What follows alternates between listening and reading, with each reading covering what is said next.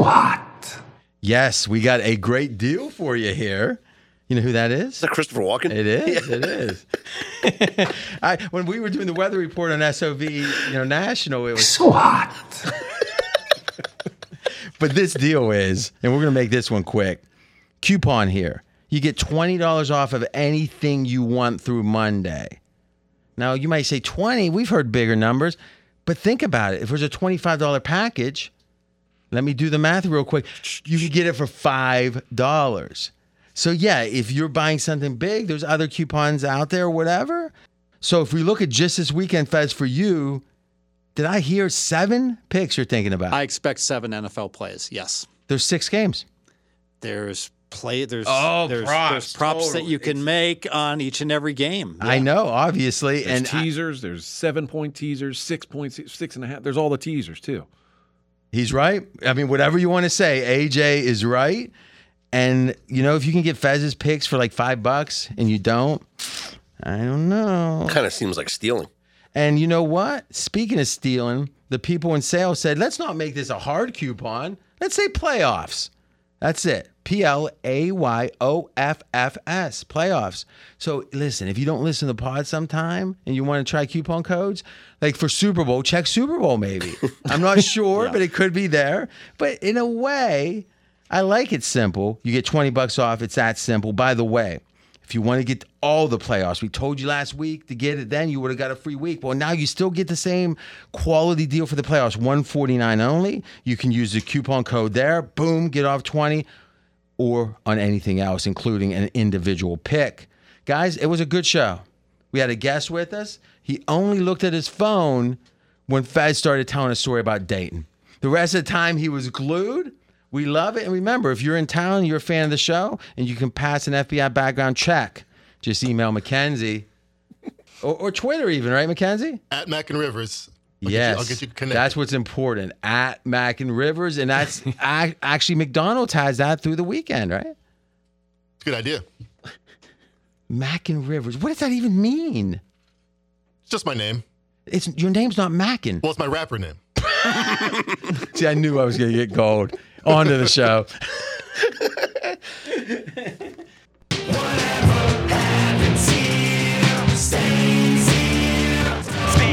Dream preview, it is the NFL playoffs. We got a full house. To my right, AJ Hoffman, killing it. You got your record right there, I'm sure. Right in front of me. What is it? 55-31 for the season, 37-16 on 5, 4, and 3s. A lot of bragging there, but good stuff, no doubt. We got Steve Fezzik, 2-time Super Contest champion. How's Steve doing here? You got his record? I do have Steve's. Yep, Steve is 48-33-2 on the season. So that wins you money, right? That wins you money. All right, we got Scott Seidenberg, who started hot.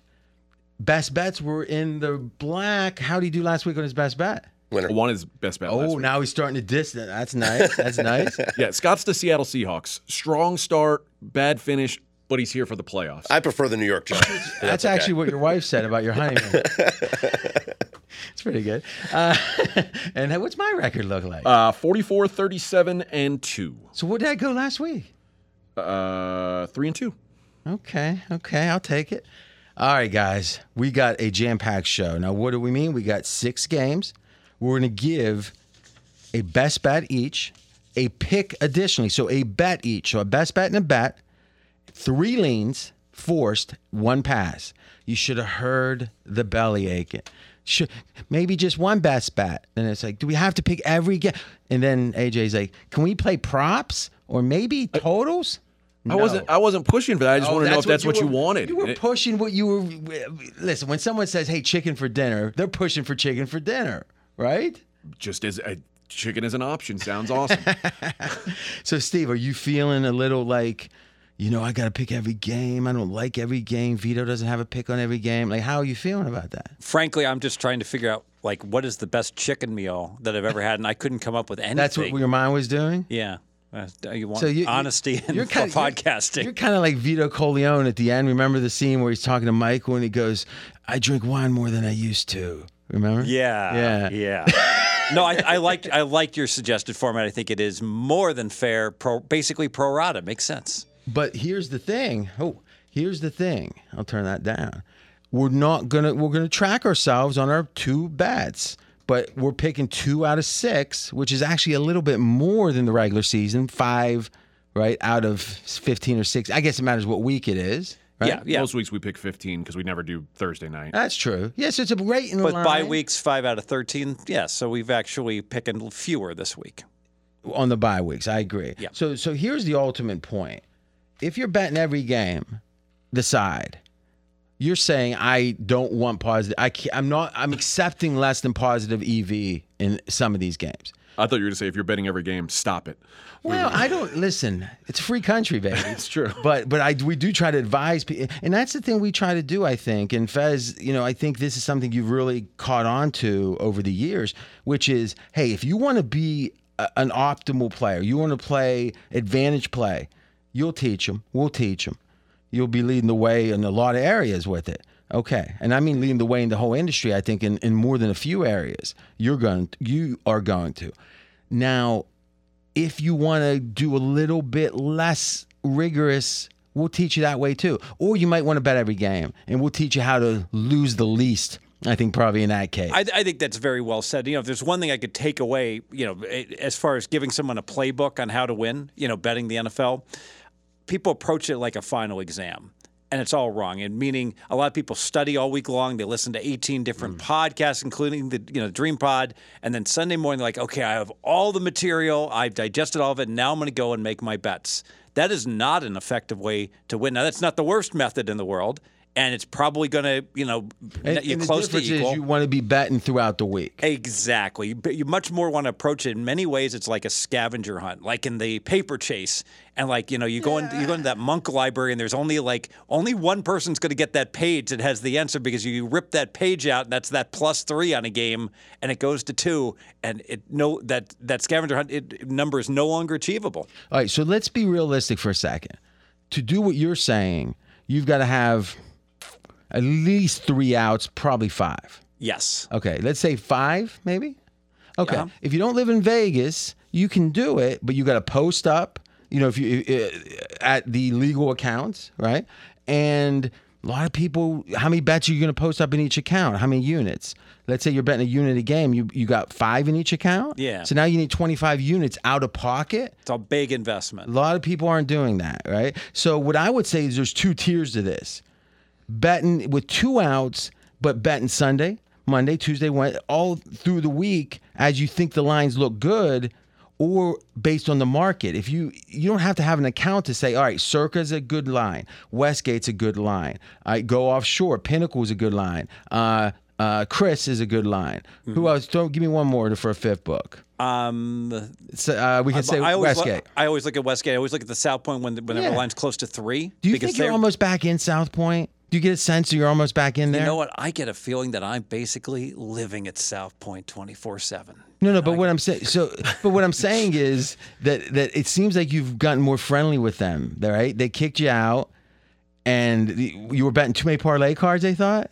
Yes, I played 10 $90 cards with my player's card. And it was just random that 100 is where they need approval. There's a long line. I didn't want to slow the line up. That was kind.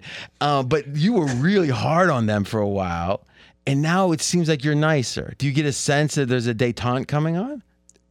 Oh, look at him. See, I can you believe I spotted that? I want to be careful because on All Quiet on the Western Front, the main character was talking about the détente, and then he got shot right before the end of the war. So I want to be careful with I can't believe you're quoting that movie. Yeah, that just cashes did you watch at 100 Did you watch it during class or something in high school? I didn't. No, I just like the Walton's kid that Oh is in yeah, there, yeah. But John Boy. Yeah. Oh, he's great. Yeah. Good night, John Boy. I still watch the Waltons occasionally. I mean, if I'm flipping around, it's on one of those stations in the 80s or whatever, or 180, I'll watch it. You know what's wild about the Waltons? A quick little aside. They went all the way to 1946, and the show started in 32, and they did 1 year. At the end, there wasn't one Walton on screen. It was cousins. It was Oh, is that right? Grandma was off at the home. I mean, it's there wasn't one. They had 20 characters at the beginning. They had 0 the last. They couldn't keep one person. I've never seen a single episode of that show. Well, you got a black heart. I mean, is it like a... It's like, did you ever watch Little House on the Prairie? Mm-hmm. It's like that, but the depression. It's even more depressing. Oh, God. Though on Little House on the Prairie, they poured lye down a little kid's throat so he couldn't talk. So, I mean, that was hardcore. That is pretty hard. On a completely almost unrelated note, Yellowstone, I heard an advertising for it, and I literally thought it sounded like me. Like, I got the boots, I got the hat, and it like literally was my quote that they're using to promote Yellowstone. Kevin Costner. All right. So to wrap it all up, realistically, you take those 5 books. Now you see what the market line is. All right. Now, what is your line? If you have 2 outs, 1 out, whatever. If you like a game and you got a better than market line, grab it up. Because it's hard to know what the line's going to do. We just know right now you have a better number. Would you agree with that, Fez? Yeah. Example, plenty of +3s, not plenty. Some +3s on the Tampa Bay game. So if you like Tampa Bay and you're on top of it against Dallas, you should have grabbed you some +3 when some other books had 2.5. It wasn't going to get better than +3. Or it's unlikely. Yes. Right? So, but Fez is right. If you can bet multiple times during the week and have a bunch of outs, now you're starting to bet like a pro. And would you agree with the following, Fez? Bet the game as soon as you have a conviction. I mean, there's always going to be uncertainty about the next weather report, the next practice report. But whatever you gain from information is going to be less than the market is going to sharpen up in any interval, I think. Strongly agree with it. And one other pulling back the curtain thing that pros do. You don't need to have money in an account. You just need to know someone who has money in an account. So I partner up with people all the time. I'm driving Johnny to school. I'm at the red light. I get a text from someone. And I'm just like, give me Jacksonville, best number you can get me for a dime, and I'll just blast that out to one of my other betting pros that lives in Nevada. Never in a school zone though, right? Not when in front of the school bus or the school zone, or the school itself. Never. And it was very important that you said another pro, and you go, that lives in Nevada. Okay, so, but I mean, you guys missed that, right? Yeah, I did actually miss it. Listening helps sometimes, but I agree with you. But here's what I think people don't realize. And, Fez, you don't often talk about your other job that you have other than betting. Waste management consultant. But you like that one? Mm-hmm.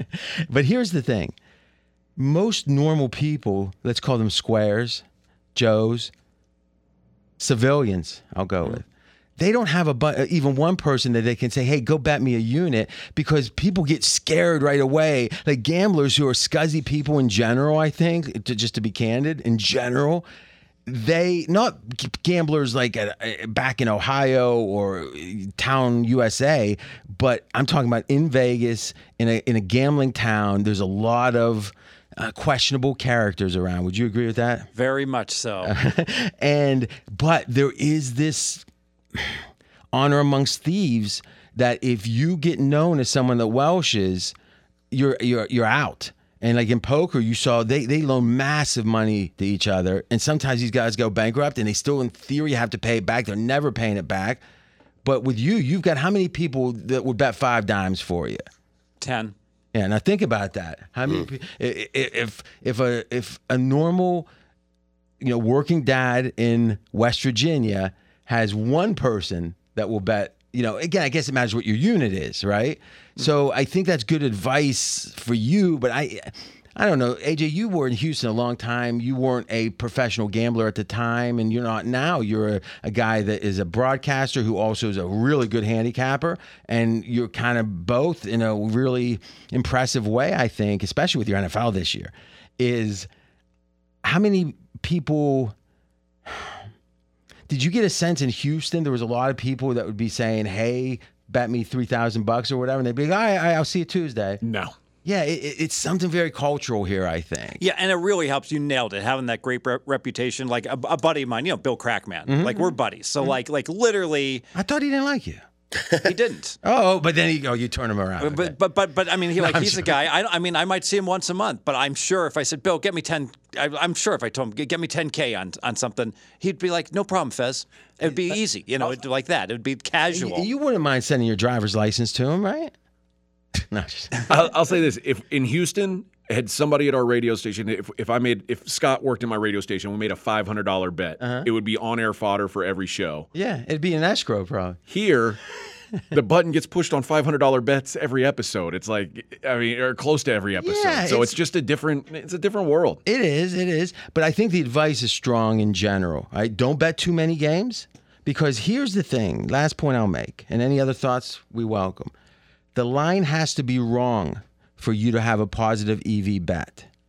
If the line is right, how do you... Fez, if God comes down and says Chargers game should be 2.5, or what do we got right now? 2. It looks like it's 1 in some spots, huh? I would have said it's 1.5. All right, I like I'm getting 2 here. Man, I'm getting some good numbers. How do you make on the side a positive EV bet? I guess You can't, right? Yeah, I think we should clarify. Like when we define the line as right, we're saying it's a point where it's accurate. 50%, 50%. I like that word, accurate. 50% on result, not on result, split not money. on the actual. But some bookmakers would say when the line is right, they're getting balanced action. Yeah. So if I call it God's number, if God comes down, made a number on the game, how do you beat it laying 110? You might for that game, you might for 10 straight games if you're lucky, but long term you can't. Right. So to bet every game means the line's wrong on every game. And remember, it doesn't have to be the exact line. There's about a 1.5 corridor that if it's in that range, it's going to be hard to have if it's not off a 3 or whatever. Right. If the line, let's say 4, 4.5, and 5. Right. Yeah, I hate those lines. It's hard if the line should be 4.5.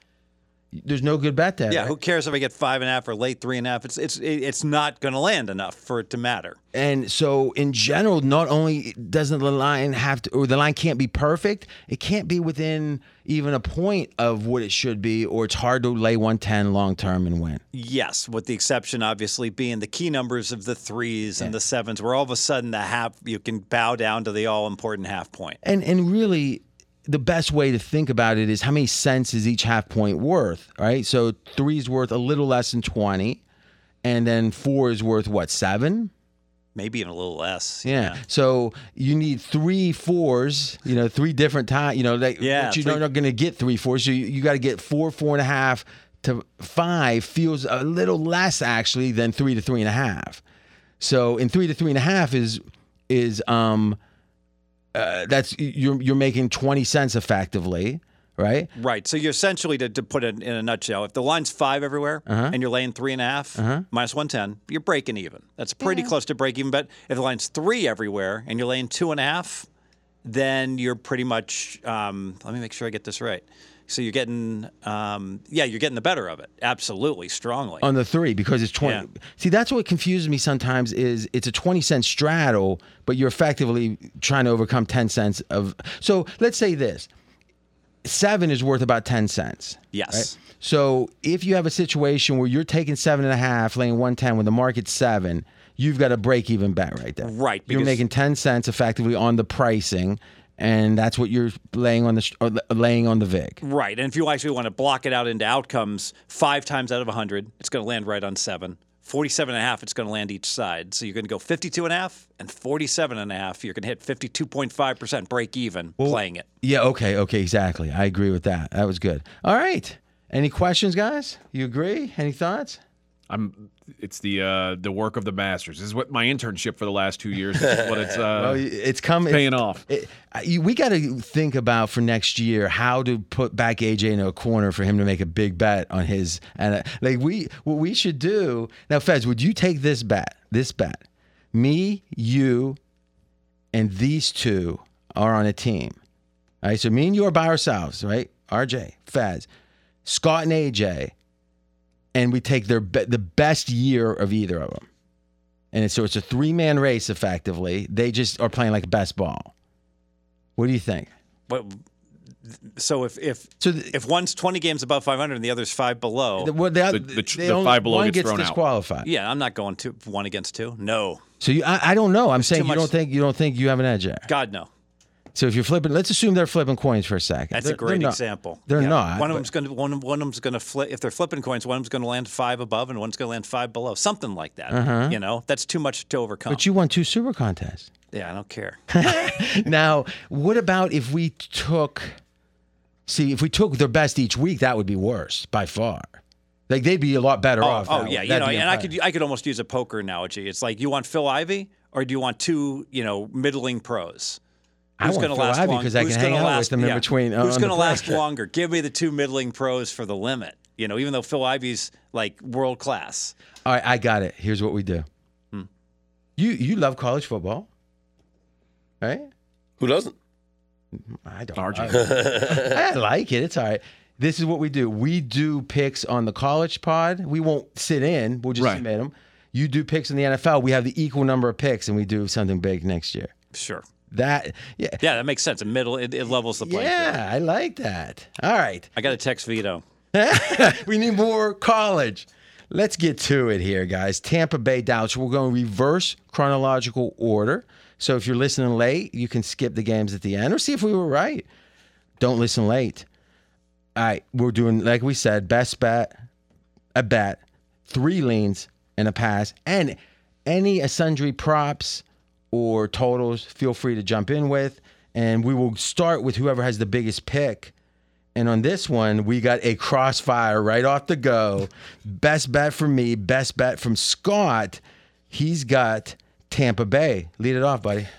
We're playing this at 2.5, Yeah. 2.5. It's Dallas 2.5. Yeah, I think the way that the Cowboys have been playing over the last 5 weeks of the season is extremely disappointing and cause for major concern. They've allowed 27.2 points per game over the final 5 weeks of the regular season. And let's just go back. Week 18, pitiful loss, the terrible loss to Washington, right? And Sam Howell at quarterback. The week before that, they barely got by the Tennessee Titans without Ryan Tannehill. The week before that, they They covered the spread, didn't they? they pulled away at the end. All right, go ahead. And the week before that, outlasted Gardner Minshew with the Eagles. The week before that, gave up a 27-10 They covered lead. that spread too, didn't they? No. Oh, it was 4. Yeah, okay. They covered the early number. No, they were laying it, right? And it was, okay. It was Week 6. before that, they gave up a 27-10 lead to the Jaguars, lost that one in overtime. And the week before that, barely beat the Houston Texans. All right, so when it's 27-10 and you give up the lead, is that good or bad? Meaning they lost the game. That's a given. Isn't it good they had a 27-10 lead and it feels kind of random at the end with like all the... I think it's disappointing for a defense, sure. for a defense that's supposed to be amongst the tops in the league. You always tell me that Fez doesn't the fourth quarter count the same? No. I agree it counts the same, but I do think there's a momentum situation. And let's be honest, you can score late in games easier because of fatigue. So I'm saying all things equal, if one team loses a nip and tuck game, the other team's up 27-10, and the opponent storms back, I think I'd rather have had the lead if I'm grading the team. Yeah, and this is the Allen Boston 101 where Montana State got up 20 and they win the game by 3. And he's like, that's not the same as them being tied the whole game and them winning at the end. You know, Montana State was winning the whole game. And you can lose too, right? Yeah. Meaning in this case, they lost. Yes. So Jason Garrett on Sunday Night Football last week brought up an interesting stat that went. It did go. Did he give a stat or did he say something about grass? He said something about grass, but now we have the stats to back it up because the internet is undefeated. So Dallas is 1-4 outdoors on grass this season. And Straight so up? 1-4, straight up, on grass outdoors this season. And is there any stats to back it up? Well, the internet does the research for you. On grass this year, the Cowboys' EPA per play allowed, negative .047, the 20th ranked team in the NFL, as opposed to on turf, EPA per play allowed, they are second best in the NFL. So we're talking defense here. Yes. The reason being... Why aren't we talking offense? Because the reason being is the Cowboys' strength is their defense, and when their pass rush is just a fraction slower off the snap, they don't get the same pressure on the quarterback as they do on artificial surfaces. And if it's muddy, or I'm not saying muddy, but it's just slippery on grass, you don't have the same footing, you're a fraction slower. And I think that there's something to it. So what is the outdoors? This feels like... Because there are some indoor stadiums that have grass, like Vegas has indoor grass. The Texans indoor grass. Wouldn't the grass matter there too? This feels like the famous left-handed, red-headed quarterbacks east of the Mississippi. But they haven't played. I don't think they played any games indoor on grass. I can promise you they did, or they wouldn't have that qualifier. Like whoever's... Well, no, the grass games this year at Philadelphia, at Green Bay, at Jacksonville, at Tennessee, and at Washington. Okay, so... And none of the other games. Then why would the people that put out the trend even do it that way? It doesn't make any sense. Okay. We're looking right now on grass last year because for some reason 4 or 5 games isn't enough for me. Oh, wait. They were 3-1 ATS on grass last year. Now, pretty much the same team, right? Yes. All right. So we're 500 in 2 years. I do like Jason Garrett saying that, but it's meaning that I like that kind of tidbit. And I think your EPA number goes beyond the ATS. Well, that's the thing. When you have small sample, if you look at it per play, you can start actually gaining insight. So so in those 5 games, per play, they're the 20th ranked team in the NFL as opposed to the second best. And again, it's defense. It's almost it's a 0.1 drop off. Mm-hmm. Yeah. It's 0.047 to 0.149. So Mackenzie, this is a great example of why EPA will never really blow up, is because what does 0.1 mean? You know, I know, but yeah. I mean, I know I can give you the textbook definition. They lose 1/10 of a point, you know, the difference, the delta was, but it's just so hard to quantify that. What I was thinking they should do, and I'm going to give this away for free if they want it. You know how the NBA has like 36-minute stats? Like, because they try to normalize the time. Well, why not make a normal game is, what's the offensive snaps? 64 plays. 64 this year. Imagine if you said 64 or 65 or maybe 70 or 60. Pick a number and say in a 60-snap game, right? Boom, it's going to be 6 points, right? Or I guess, it'd be effectively 6 points. Mm-hmm. So now that starts to make sense, right? Is the grass cost, because if it's 1/10 of a point every snap, right? Each team snapping the ball. That makes sense. And that's a pretty potent number if you think about it. It's like a teaser is what you're saying, at least this season. Mm-hmm. All right. There's also Neflo, right? Am I going to be able to jump in? Well, one more. Neflo. You like Neflo, right? No, you're not charging. So Neflo states that away teams experience a 1-point disadvantage when playing on a different surface than their home field. Yeah, but that's everyone. That's this season. Yeah. Okay, but what I'm saying is that I think that's a number that stands the test of time in general. Sure. And it's funny, Steve, I don't know if you were handicapping. Oh, actually, I'm sorry. It's from 2000 to 2020. So it's the past 20 years. That's what I would expect. Yeah. Okay. And the reason for that is the per play stats go back. That's interesting. Sure, it's not 99. They go back to 99. 2000 to 2020. Symmetry. Yeah. Were you around like betting, not in Vegas obviously, but were you betting the NFL like in 92, 93? That's just when I started. Okay. Like all the magazines used to have the ATS on grass, on turf, and it just disappeared. Like I've never seen something disappear so fast. Part of it is because the artificial turf used to be like hard concrete, and now with the field turf with the little pellets, it plays not as much difference. Exactly. That's the theory. Right. Yep. Now, I think the Giants Stadium, the Jets Giants Stadium, is a problem. Yeah. Some of these surfaces are a problem, but and then you used to have the old Steelers muddy field, Chicago muddy field. They played baseball, or they had a college game the day before Pitt would play. They don't do that anymore either. So I do think you got to be careful how many years we go back. I'd be interested to look at 2012, which is generally what we think is modern. All right. I'm going to say there might be a point. Garrett saying that tells you there might be a point to that. All right, so let's set that aside for a second. To me, this is simple. One, we're playing it at 2.5. This is threes were out there this week. Obviously, a key number. I like that. Number 2, I don't think Dallas has been playing as bad as people say. And Fez, I gotta be honest. You've been at the head of this train, where you said, you know, you thought San Fran, see, you backed away from San Fran. You were like, San Fran's second best team in football or something, you said one week. Next week, Brock Purdy, even though he had one good game, you were backing off it, right? Which makes sense. It's crazy what's happened.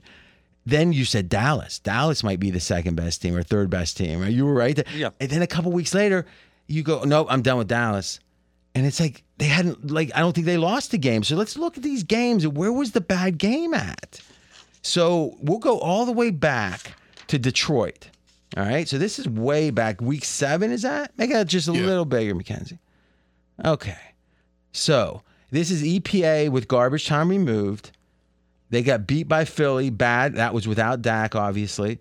They played Detroit one-handed. I still remember. I think I had Detroit plus 7.5 in that game. They just couldn't. By the way, they didn't get beat by Philly bad because I had them plus 7, and the idiot kicker missed the field goal to cover on the end of the game. So Dak didn't play. So they had Cooper Rush. They played according. Yeah, but EPA they played bad. Yeah. So EPA and points are going to be aligned almost to the point, except we took out garbage time. And it was a 96 fourth quarter win share for them. Okay. Yeah. So it's interesting. Fez is right that it almost covered, and you're right that at no point could Dallas have won. It would seem very unlikely, right? Yes. And the line was only, 6 in that game, if I remember? I believe it was 7.5 if I ruled with Cooper Rush. It opened at 6.5. 6. Oh, yeah. And then, okay. I don't know if it got up to 7.5, but anyway. So then Detroit. I had well, yes, in pocket. Detroit, they won handedly, beat Chicago. I mean, considering this was when Chicago was playing well, they just demolished Chicago. Then they had a tough game against Green Bay, but EPA-wise, it was a 1-point game. I don't remember what the actual final. 31-28. All right. Then they dominate Minnesota. Remember that was how can Dallas be favored? Beat the Giants by 4. Again, this is EPA by what, 14? By 8 and 28-20 in real life. Remember that was Thanksgiving with the backdoor touchdown at the very end? Yeah. Indianapolis, fine. I mean, but I guess was that at the point? Was Indianapolis when Saturday was there? Yeah, there's 100,000 turnovers. Yeah, Matt Ryan. Okay. All those and then defensive scores it was in the tied fourth quarter. almost into the fourth. They scored 33 points in the fourth. So you could make the case that wasn't a great Dallas game, but okay. Then Houston, who played everyone tough except for one, they played Kansas City tough the next week. So I'm not going to go crazy about that game, right? Dallas should have lost that game. I agree, but the fact they won actually makes them look better than they played bad, and then they had that tough drive at the end. Well, they were playing 11 against 17. Houston was so. What is 17? Houston scored a touchdown to go up 9, and the refs wouldn't give it to them. They said they were short. They weren't short. Well, do you think the game was fixed? The ref got the. Do you think It's like Apollo think Creed? someone's Did you gonna- win the fight? You got the decision. do you think that you're going to get paid maybe now if someone says, if RJ agrees that we're going to pay Fez out that ticket? Do you think that's going to happen? Nah. All right, let's keep going. Jacksonville, I mean, as hard as any team, the second half of right up there. That Philly game, they win against a team. Supposedly Baker was or not Baker, but Minshew's supposed to be so good, and I like Minshew too. It's not a bad game. Well, part of the reason we said he was so good is he torched the Dallas defense because that was the only sample size for Minshew all year long. Okay, and then Dallas won the game, right? Yeah. And finally, Tennessee, they dominate Tennessee, right? So, and then they have a meaningless game. So, I'm not saying this is the best run ever. But how is this it's a disaster for a wild card team? But was it a meaningless game? Because it was Philly. It ends up being meaningless. But Philly was up 13-0 when you blinked, right? So I don't think there was any sense Dallas was playing super hard in that game because it's the only game that's more than minus a couple points on the negative. I did watch the game and it did look like Dallas was trying and just How can lousy. you tell that? Eye test, the infamous eye test. All right. So I guess my question is, Fez, I know you've got a gut feeling, and part of it is why you're so good. So let's acknowledge your gut feelings being more than most. But if you were objectively telling me why Dallas is struggling so much in your mind, explain it to Their me. defense was elite, and now it's slightly above average. That's my take on them. Okay. And to some degree, it's complementary football, though, right? Because let's make the case. Dallas could, on a given game, be a top 3 defense in football. Would you agree? And they could be a top 5 offense in football in a given game. I right? agree. So in a weird way, when they play both of them, it's amazing. When they have one, they tend to win. How many do they need against Tampa is the question. Because Tampa, I'll tell you this, Tampa hasn't played near this well. Oh, and I lean to Tampa, and it's not because I like Tampa. It's I don't like the intangibles here with Dallas. So now with Dallas, we can argue about why they're not playing elite and they're just playing like a wild card team. This is their 4th road game in 5 weeks. I don't like that at all. All right, I think that is a factor. So how long did they play their starters? Oh, they played the whole game last week. Well, I don't like that. So they're down by 30, and they're playing the whole game. Yeah. Oh my God. The other thing is as far as the Bucs' performance and the intangibles of Brady. Okay, let's let Faz finish his point real quick, and then second, it's wild card round. So there's one trend that people have used for years, been very successful, and it's the Sagarin strength of schedule trend. I don't know why it's been so effective. I haven't heard you say Sagarin in 20 years. So this is the 1 week I use it. And the idea is you bet the team that has had the harder strength of schedule. And I don't know why it works so well in the wild card round. Maybe some of it, this is noise. Could be luck, but I don't think it is. And let me give you the numbers and why I don't think it's luck. So if you just blindly bet since 2002, the team that played the harder schedule, you're 54, 28, and 2 against the spread. So pretty big sample. But if you went ahead and took out the teams that were within 10 of strength of schedule, so comparable strength of schedule, it should Very do better, logical. right? I mean, it should do better. Yeah. It's 39-1. 30 wins, 9 losses, 1 tie. So that's pretty damn strong. So 10 slots. Yes, 10 slots or more. All right, so if one team is 21, one team's 9, that's more than 10 slots of difference in strength of schedule. Yes, so obviously it applies in this game, or I wouldn't have brought it up. So Dallas has played an easy schedule, number 29. Tampa slightly harder than average, schedule 13. So a 16 slot differential. Okay, so let me ask you this question. If they made this line Tampa 27, would this apply? Yes. You want to bet it? No. Well, you just say, I mean, I obviously don't want to bet it. My point is, like, there's no accounting for anything here. I get the idea. If all things are equal, strength of schedule is a little less valued than it should be. Yeah, I think that's very well said. And do I expect that this is going to continue to kick butt? Of course not. Do I expect it's going to hit, 48%, 50%, 52%, 54%? I'd say, my standard answer in all these trends, I think 52% is probably a good number. And you're acknowledging there's some chance there's some truth to it. Yes. I mean, we could do a whole show on this trend because I think it's fascinating. You could say, hey, the market's going to take care of everything else. But the one thing that it's not considering properly, history tells us, is strength of schedule. But here's the thing. The fact it doesn't work in the later rounds invalidates. At least you got to roll those in and see what the record is. Because what could it be about the why first would we round? cherry pick? I think it's because every team is on the same footing. They're all playing the first. But the week of market should playoffs. take care of that too. It should. Right. It should. So I mean, okay, it's a good trend for sure. It's not stopping me. Boy, this is like the 90s here. We got the turf trend. We got some kind of Sagarin trend. I think Nirvana's got a show. I mean, I heard there's trouble in the band, a little strife. Courtney Love is trouble, I heard. Problem. What do you think, AJ? I initially... Well, you have let's be clear here. You've got a lean on Tampa. Yeah, and I think I've changed my mind. Oh, I won him over. Honestly. I love it. Because, Scott was talking about the last 5 weeks, and my thought and this is what I said last week about Dallas. Well, I didn't trust Dallas because their defense has not been good. The pass defense hadn't been good. And RJ said, look up the stats. Look up the stats. And I looked them up, and last 5 weeks of the season, Dallas was 26th in DVOA against the pass. But because I had that screen up, I saw, well, shit, Tampa's 28th in the last 5 weeks against the pass. Against the pass, okay. And so who do I trust more to beat a bad defense right now, Dak or Tom Brady? And I don't know that it's not Dak. And then I looked at, well, let's see the quarterbacks that have been eating these two teams up because, we just mentioned Dallas's schedule. It's been Sam Howell, Josh Dobbs, Gardner Minshew, Trevor Lawrence, Davis Mills in those 5 games. Bad quarterbacks for the most part. But then I looked at who's been doing this to Tampa: Desmond Ridder, Sam Darnold, Trace McSorley in his first career start, Joe Burrow, and Brock Purdy in his first career start. And it's like neither one of these teams is doing anything well against the pass, and they're both playing equally poor strength of opposing quarterbacks.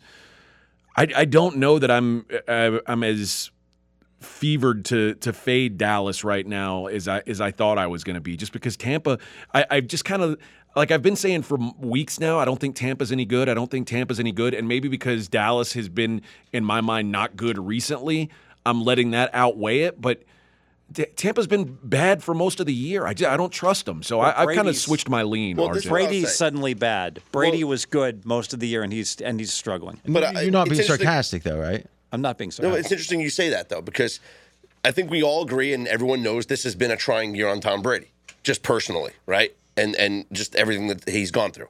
Taking 3 weeks off in training camp, getting a divorce, like all this stuff. But the end of the year shouldn't suffer because of what happened. And the end of the year hasn't, because in the one game that was a must-win, that was a playoff game, 34 for 45 for 432 yards and 3 touchdowns. He's just holding it back. Yes, But the reason it was a must-win, Scott, is because he sucked the 3 weeks before. For some reason, it feels like Tom Brady at 45 years old, It feels like Tom Brady is he's like the Golden State Warriors now. They know they're going to make the playoffs, and then you turn it on when the playoffs count. He knows they were down by 10 in the Carolina game. And he willed them to a win. Yeah, throwing 6-yard That's out. his best game of the throwing year. 6-yard out patterns. The eye test says he can't throw down the field at all. All right, so I'll make a bet Brady has better stats in this game than Dak Prescott. But in that same game, That's a bet. remember, I'll give you plus 150.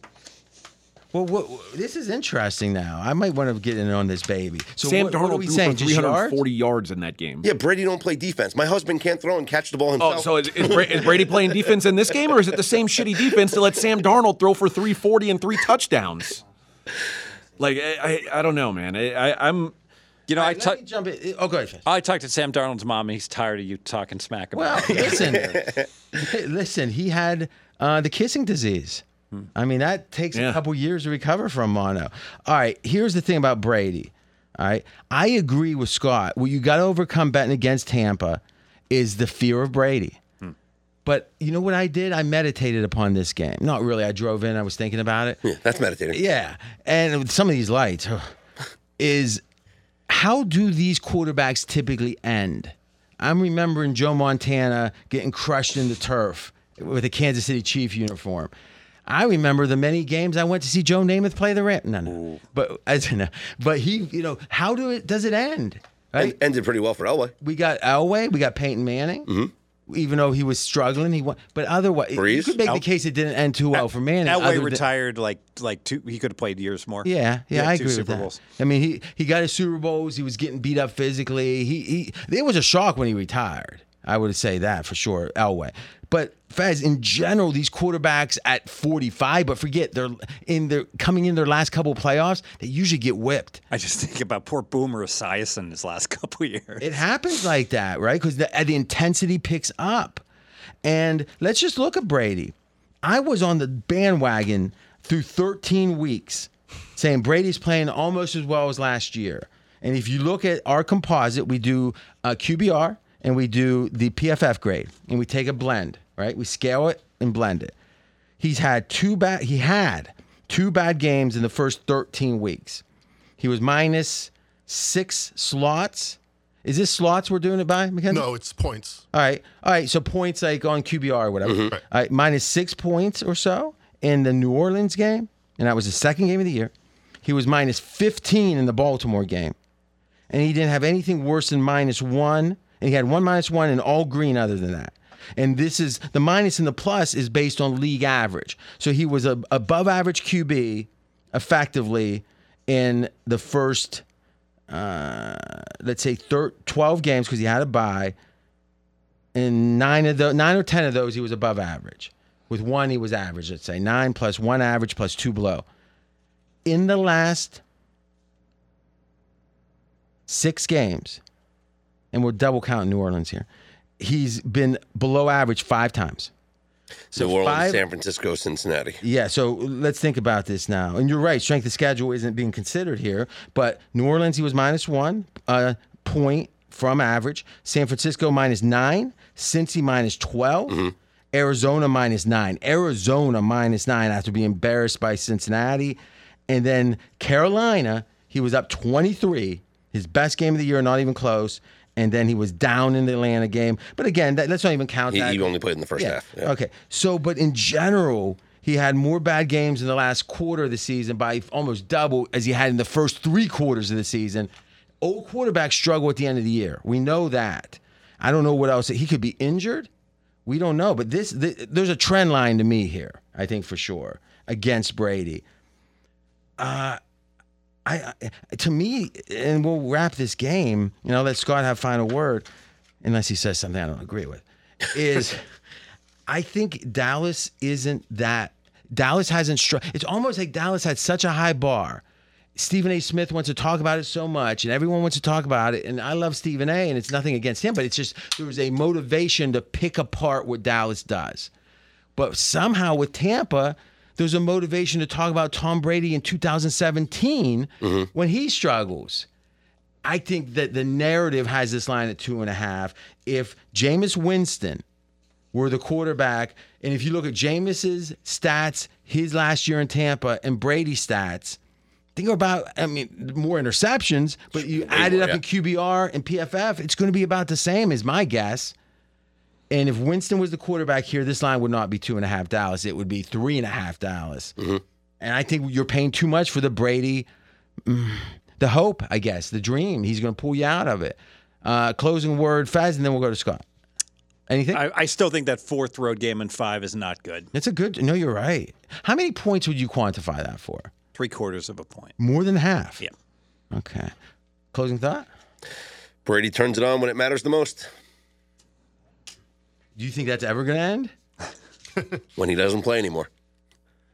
So you think? So that's interesting. You think he'll quit while he's still playing well, which means he had to quit last year and not come back, right? I mean, should have quit after the Carolina game. You know what's? I'm out of here. Yeah. Costanza. And it is 3rd straight road game also. So that's why I had 3/4. Mackenzie, that's interesting. Do this. Do a search away, right? And then say the prior game was either away or home, and then the prior game. Well, let me think how we would do that. Think on that a second. How do we get 4 out of 5? I know how we can replicate 3. I might have to think about that on the break. But I want to see what the data is. It's not being. Do you feel like that's being overly discussed? I haven't heard it on anyone else. Insight. Neither have I. It's good insight. And you know when you do real well with these is when it's preseason to regular season and regular season to postseason, because people don't think of it as a continuation. Yes. And like sometimes they had 2 road games at the end of preseason and then 2, and you do really well with that stuff. And just from a travel perspective, so from Dallas to Tennessee, back to Dallas, up to Washington, back now to Tampa. So now here is what's confusing. AJ switched his side. I had a complicated. I like that you did, huh? He's not allowed to do that. Yes, he is. That's a lean. No, that's the point of this. We're trying to talk each other. I know you're stubborn, Fez, but we're trying to talk each other. Okay. And you change your opinion a good bit. That's true. I like That's that. We're here to try to learn, right? All right. So this is what it was. We said best bets are worth 2, bets are worth 1, and we said leans are worth 1/4. And 0.4. And here's why. I want 3 leans to be better than 1 pick, but not 2 leans, right? So it can be 0.4, 0.35, whatever you want to say. Okay. Well, now it's best bet me, best bet Scott, lean Fez, and now lean AJ with me. That's an exact tie. It's the only tie scenario. So now we got to see how serious we are. So at the end of the pod, we'll just kind of badger each other till one of us relents. Sound good? sounds good. Next game, Cincy, Baltimore. We got the line market, Wednesday night taping, Thursday morning release, Cincy 8.5. This one, we've got Fez with a bet. Not his best bet, but a bet and one other lean, 2 passes. Fez. Yeah, bet on Cincinnati Bengals minus, I guess it's currently 8.5 that we're grading this at. And this is all about my information. Vito says it's very likely that Baltimore's quarterback is going to be the same dude that just played last week, and they're an 11-point dog against the Bengals. So Anthony Brown? Anthony Brown. Not Tyler Huntley. Not Tyler Huntley, who has a shoulder injury and who Tyler Huntley did not practice today, nor did Lamar Jackson. And as we move forward here in the week, it's looking less and less likely that Lamar is going to play. But I don't think Huntley's going to play either. You know what? And if Huntley plays, I'm perfectly happy because this number currently is being dealt like, I'm not happy, but it's being dealt like a Huntley number. Yes. But a Huntley healthy number. And Huntley won't be healthy, so we'd have to downgrade it. But the bottom line is if it is Brown, I have the Bengals being, let me see here, I got the Bengals 8.5 better on a neutral, and the Bengals are home. That's why the Bengals were laying 11 just last week. And at minus 8.5, there's value Bengals. And is AJ's lean, right? Yeah, it's my lean. And I'll be honest, if Huntley plays, it's not like it's a big difference from Anthony. If Huntley was qualified, like for our ratings, he'd be a bottom 3 quarterback in the league. Like if he had enough playing, he's been terrible all season long. The gap between Lamar and these backups is so massive. And we talked about this on SOVAM, was it this morning, I guess. We talked about the idea of Tyler Huntley was if Lamar Jackson gets hurt, you don't have to change the scheme all that much because like Tyler Huntley's just a poor man's Lamar Jackson. That's just false. Like Tyler Huntley's just not a good quarterback, period, because he can't beat anybody down the field. He's been objectively bad this season. But they're talking style of play. Right. Yeah. But the thing Lamar has is Lamar can beat you with his arm occasionally, so you have to respect it. Oh, no, I agree they're different players, but the theory is you can't have a running quarterback with a drop back quarterback. Agree.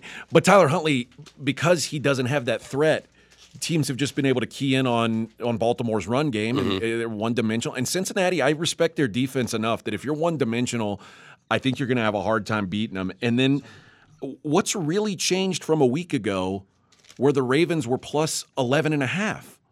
Like, what's the biggest change between now and then? The possibility that one of these other two quarterbacks might limp out there. And Mark Andrews didn't play last week. Yeah. So how many points could Mark Andrews be worth at the most, Fez? One? Yeah. 3/4. Wait a minute. How would we characterize the motivation at game time in that game last week?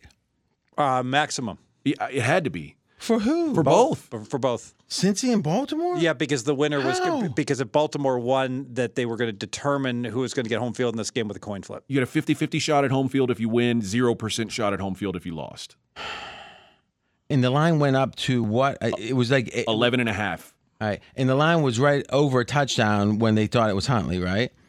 So this is effectively. Well, they didn't know it was going to be Lamar. They thought there was at least a decent chance Lamar Jackson would play last week. Oh, there was no. And then by Wednesday they certainly. Yeah, it dissipated early in the week. Yeah. Yeah. So really, what we're saying here is the line has oscillated between these two numbers based on who the quarterback's going to be for the Ravens. So it feels very analogous to last week, right? Yeah. Yes. Okay. So like, what befuddles you about that? Well, we don't know for sure that Tyler Huntley's playing. Did you hear Vito said it? He said he's not playing. Oh, yes. Yeah. Well, so or he shouldn't be playing. So if he plays, he'll be compromised. So what's if Anthony Brown ends up playing? This number's supposed to be 11.5. At least that's what it was supposed to be last week. Maybe 10.5 with the Andrews situation. With this situation, us not knowing, this seems like we're paying. So what are you saying? You think where's the value? I think what they're saying is this is certainly a Tyler Huntley game. No. So if we're going to define the line as with Huntley playing 8.5 is about right. That's what last week told us. And again, we got Andrew, but let's just say in that range. And then with the third stringer in 11.5. Now, your numbers is about that range between the two? I actually have them only 1.5 apart, but I'm not confident at all in my Brown rating because it's just I just put him in as a third string on -5. I have no confidence. You have an A, a B, a C, and a D confidence level. Yeah. My number's a D on how good Brown is. All right, I accept that. So to me, here's why I think, AJ, maybe you're wrong in that what you're saying, if I'm not mistaken, is hey, this line is saying Huntley's playing. Huntley is uncertain. Thus, if Huntley plays, this line's right. If he doesn't play, we got value going with Cincy. Or if he's hobbled. Yes. Okay. Or if he's hobbled. I like it. Here's what I think you guys are maybe not counting for. There is a Lamar percentage in here. I agree. So maybe it's 15%, but if it's 15, he's going to move it 6 points or whatever. And line's going to go to 6. Yeah, if not lower. Well, I would say 6. Yeah, Six okay. seems right. I'll accept that. Yep. So, in a way, it's saying 15% Lamar. That's correct. Yeah. And Vito tells me Lamar's not playing. And I agree with that. I mean, Lamar hasn't practiced yet. Like, if you have been out for 6 weeks and you're not practicing on Wednesday, the likelihood that you're going to play on Sunday, and we talked about this on SOVAM this morning. Well, 15% is saying it's very unlikely. Right, but if it happens, it's a big deal for sure. TCU had more than 15% chance to win on the money line price. Not in the halftime. No. But the thought is, even if Lamar plays, I don't know that this should move the line below 7 just because of what Lamar currently is. Then is this your best bet? It's a lean. Because why is that? Because this sounds like the anatomy of a bet. You've got conviction. Lamar's not playing. If he does play, you don't think it will be that effective. This is what a bet is. So right? Full disclosure, I gave this out to my clients at 7 earlier this week as a 3-star because with this handicap at 8.5, I just feel like I'm now, the value of my handicap has been lessened. Yeah, but what do you think the line should be? That's all that matters when you're picking in a vacuum, meaning right now we're picking in this moment on this show. That's all we can do. What you bet yesterday doesn't matter, right? It does in real life because the theory is I got a bankroll. I don't want to bet a second time. Right. I think the line should be 10. I think there's value, and it's a good bet at -8.5, and I think it was a great bet -7. You know what we should do? And kudos on that, AJ, for getting the pick and to your pay client. To Hey, me- I gave that out also -7. Kudos to you too, Steve. Well, I tell you, if he was following you, his record wouldn't be near as good this year. So let's give him some credit here. Yes. Let's give him. So we gave him heat last year. You got to earn it. Yep. And when Scott has his monster next year, we got to give him credit. I mean, all right.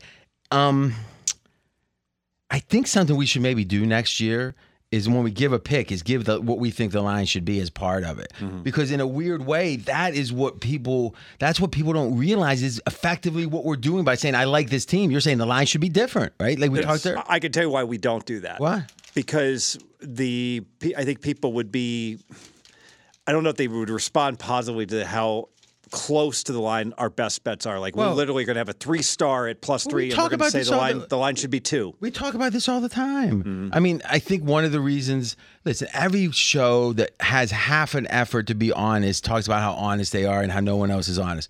And then they say, oh, I like this team +3. They should be favored. That's what they all say. It's all bullshit. Well, no, or it's ignorance. Fair enough. I mean, I know like Phil Steele wasn't ignorant, but in his newsletter, or isn't, his newsletter, he has one of his winning his best bets are winning by 14. And in a weird way, you could say it's what, with the randomness of football, this is, because here's the thing, actually, you got to give him credit. It's not what the line should be. But if you project a score, if you put it in the machine and say, okay, it's a 3-point favorite, it should be 4.5. Go, what's the average standard deviation and all that? You're not going to have some of the games are going to fall 3, but some of them are going to be 10, 12. So you take the average, it probably is moving towards 7 or 10, So I think that's fine. But I think in general, the only factors, and tell me if you agree with this, the only factors that matter when you're picking a game in this environment or in any environment is what do you think the line should be? And what are the bankroll ramifications of any prior bets you've made or bets you want to make? Yes. Right? I mean, what else really matters? Because it doesn't matter if it's wind, rain, sleet. If you told me you think about blackjack, it's like counting in a shoe. You're not sure of what your count is. You're going to be pretty sure you got a good number, right? You're certain of the number, your running count you have, but you're not sure are those good cards coming in the next deck or in the second deck or the third deck or the fourth deck. But if you're +5 and I'm not a counter, if you're +5 and you can have a pretty good bet what you should be, or a pretty good estimate of what you should be betting based on your edge. Yeah, so if you're at +5 and there's 2 decks left, your true count's +2.5, a break even, a true count's +1. So you've got an edge of a couple percent in that situation. And thus you bet accordingly. That's exactly what we should be doing, and what we do just intuitively here. What should the line be? How often, or what the line should be is effectively what's the outcome we expect. The median outcome. Yes. And I think median's right there. Yeah. The median outcome and how many points do you have in between that it could fall, and thus that's your edge. Think of it like the normal distribution, and you got it askew from the center. Exactly. I want to draw a blackjack analogy. No one's ever done this, but it really shows the critical importance. Another one of a kind on a show. You're going to like this. So the critical importance of lower vig and getting that extra half point. So in blackjack pros scour the earth to find really good rules. Oh, we can resplit aces. It's worth 0.1%. Dealer stands on soft 17. It's worth 0.2%. Blackjack pays 2 to 1. That's incredible. That's plus 1.4%. That's the best rule ever. People fly to Australia to play that game. It's worth 1.4%. So to put that in perspective, -105, that's worth 2.3%. Betting on sports. An extra half point, that's worth 4% in some cases. You get the idea. These, all these, they look trivial. They are astronomically big in the greater gambling scheme of something that's close to break even. I think we should try to do some type of visualization that represents a 10-year period for a bettor, where the calendar turns, and on one side we got an Excel sheet, it's stacking up. The other side we're seeing wins and losses happening. In the background we got a transparent shots being made, shots being missed, etc. And really, ultimately, it's no different than the casino on a blackjack table or a series of tables. They want to win every hand, but they know what the math is, right? Especially in games like roulette where there is no counting or whatever. They love that's why blackjack, they spend so much energy stopping the counters to the point, Fez, I think the case has been made, the casinos lose money in net by the people they borrow from blackjack because they're doing it with such aggression because they're afraid of getting beat and not being positive EV that they're throwing out people that are marginal and thus they would lose long term. Exactly right. And there's a survivor bias where someone's on their game, they're sober, they're playing their best game, they're good at it, and they win. They evaluate that one session like that's a winning player, but he's only a marginal winning player. And they bar him and don't realize that dude comes in all the time, coming home from Tao, and he can barely add his cards up at that point, and he still thinks he's good. Yeah. So, but if we think of it the same mathematical way, though you don't know exactly your numbers, and that's what Fez and I always disagree about. Fez, you'll bet your 53.5 percenters, and I'm saying, boy, each passing year for everyone, the market's getting tougher, game changes. Do we know we have the exact same edge? Poker's the same way. So in general, I like to bet 55 percenters, and hey, they lose sometimes too. Fez, your volume is far exceeds mine, and it's a different approach and very successful. Yes, but you don't know exactly how much you're going to win or lose in any even your expectation. You don't know exactly, and that's where the danger comes in. Yeah, it's almost like you're a card counter. You're getting to see like a third of the card, and it was a 7 or a 9. Couldn't really tell. Close enough. Last question on this: what percentage of professional sports bettors success is determined by their bankroll management? Meaning this is now a rarefied group of they win. If all they did was write their picks down on a piece of paper every morning, they would win. All right. Now the question is, are they betting too much and thus hit and ruin when they shouldn't? Because the only way you can win, or check that, the only way you can lose if you have winning picks is by betting too much. Mm-hmm. Right? Because then you go broke before the truth of your advantage exerts itself. How many people do you think can pick winners, but their bankroll management keeps them poor? What percentage would you say of winning? Of the winning play. Yeah. But first off, before I answer the question, I do want to say I hear all the time the number one most important trade is bankroll management, which I totally disagree with. Because if you don't hit 52.4%, you don't win. It doesn't matter what your bankroll management, and that's really that's the reason 90% For most people, it doesn't matter. That's right. So, and thus, I always say bet less. Right. But you asked of the winning players. Yes. I would say, I would say more than half of the winning players bust out because they have a bad bankroll management. So think about it. It's like hitting the NBA, making the NBA, but now you're doing Len Bias style, you're smoking crack, and half the people are dropping dead because they got to the NBA, but there was another skill they didn't have. And the irony, to wrap it all up, and a friend of yours wrote the book, One of a Kind, I talk about it once or twice a year, is to be a high-level poker player, for example, you got to be willing to lose. Because when you step up, like when you started betting in game, again, you got a real natural talent for certain things. Were you winning in game right away? I actually was. Okay. Most things, like one of the reasons I think I had a down season this year was I was adapting and adopting a lot. Okay. I need to disclose one thing. Playing against one book, no, I was not winning. When only one book would deal it, as long as more than one book was dealing it, I was winning because there was so much disparity that literally my handicapping could be completely off. But it was like naked arbitrages. Yeah, well, and I wouldn't even arbitrage, but like one book would deal a 38 and one book would deal a 40 on a total. Mm-hmm. Yeah. Mm-hmm. So if you were playing in today's market, when you start, let's say you hadn't bet till today, you said, I'm going to start betting in game this weekend. Do you think you wouldn't win initially? If you didn't know anything, if I didn't know, I would not win. Now, if Fez, but let's drill into that a second. But if you played for even a modest amount of time, you'd be winning a massive amount because that's one of your big profit centers. But you have to be willing to lose. Yes, right, and that's the challenge because the people who are the type to bet the bankroll management right hate losing. And I know some of the best players in poker, not some of the best, but there's guys better than the 25-50 guys that were playing 5-10 because they didn't want to lose. They wanted to keep winning, and thus they stopped going up. Well, my buddy Jared said he was playing a 5-10 game and Huck Seed was sitting next to him. It's like he was like, "This is really cool." Huck Seed's a world champion, but why? You got to ask, why is he playing a 5-10? Maybe it was a juicy 5-10, or maybe there were bankroll issues. Or maybe Huck Seed was champion in '96. Yeah. And it's been a long. I think it was '96. Yeah. It was the year before Stu won his third. It was 96. Thank you.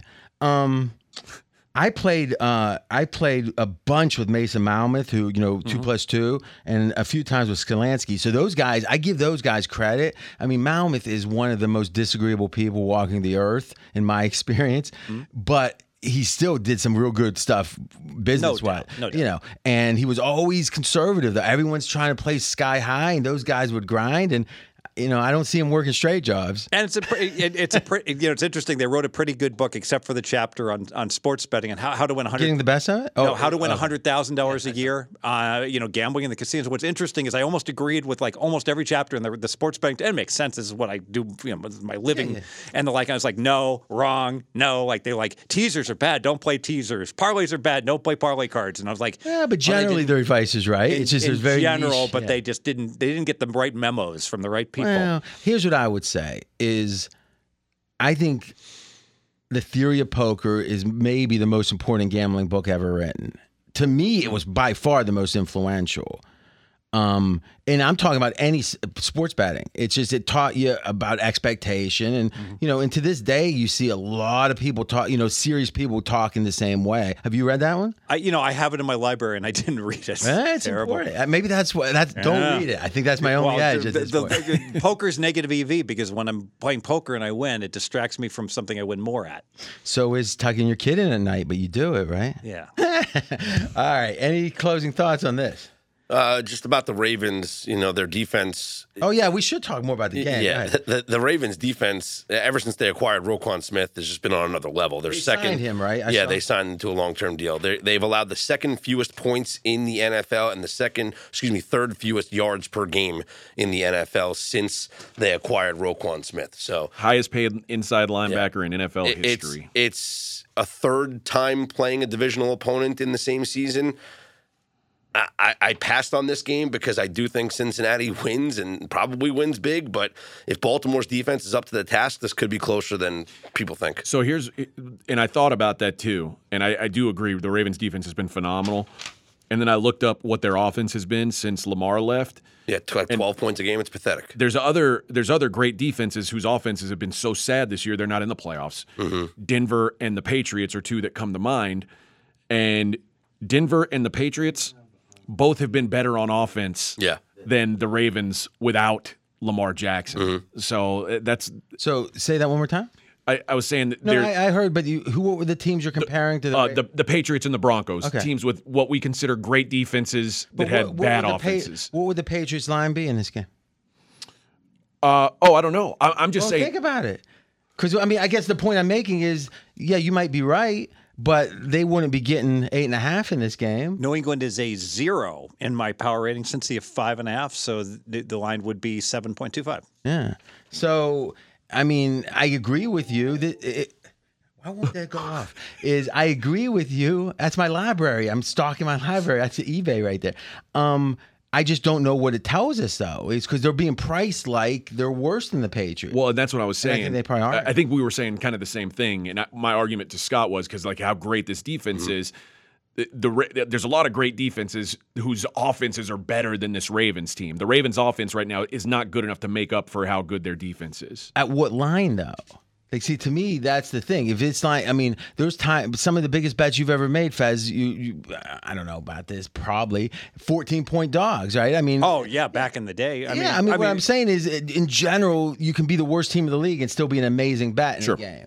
And I just wonder, are the Ravens priced right here? Or you think they're priced, you think that the quarterback metagame here is such that they're overstating the chance that Huntley plays?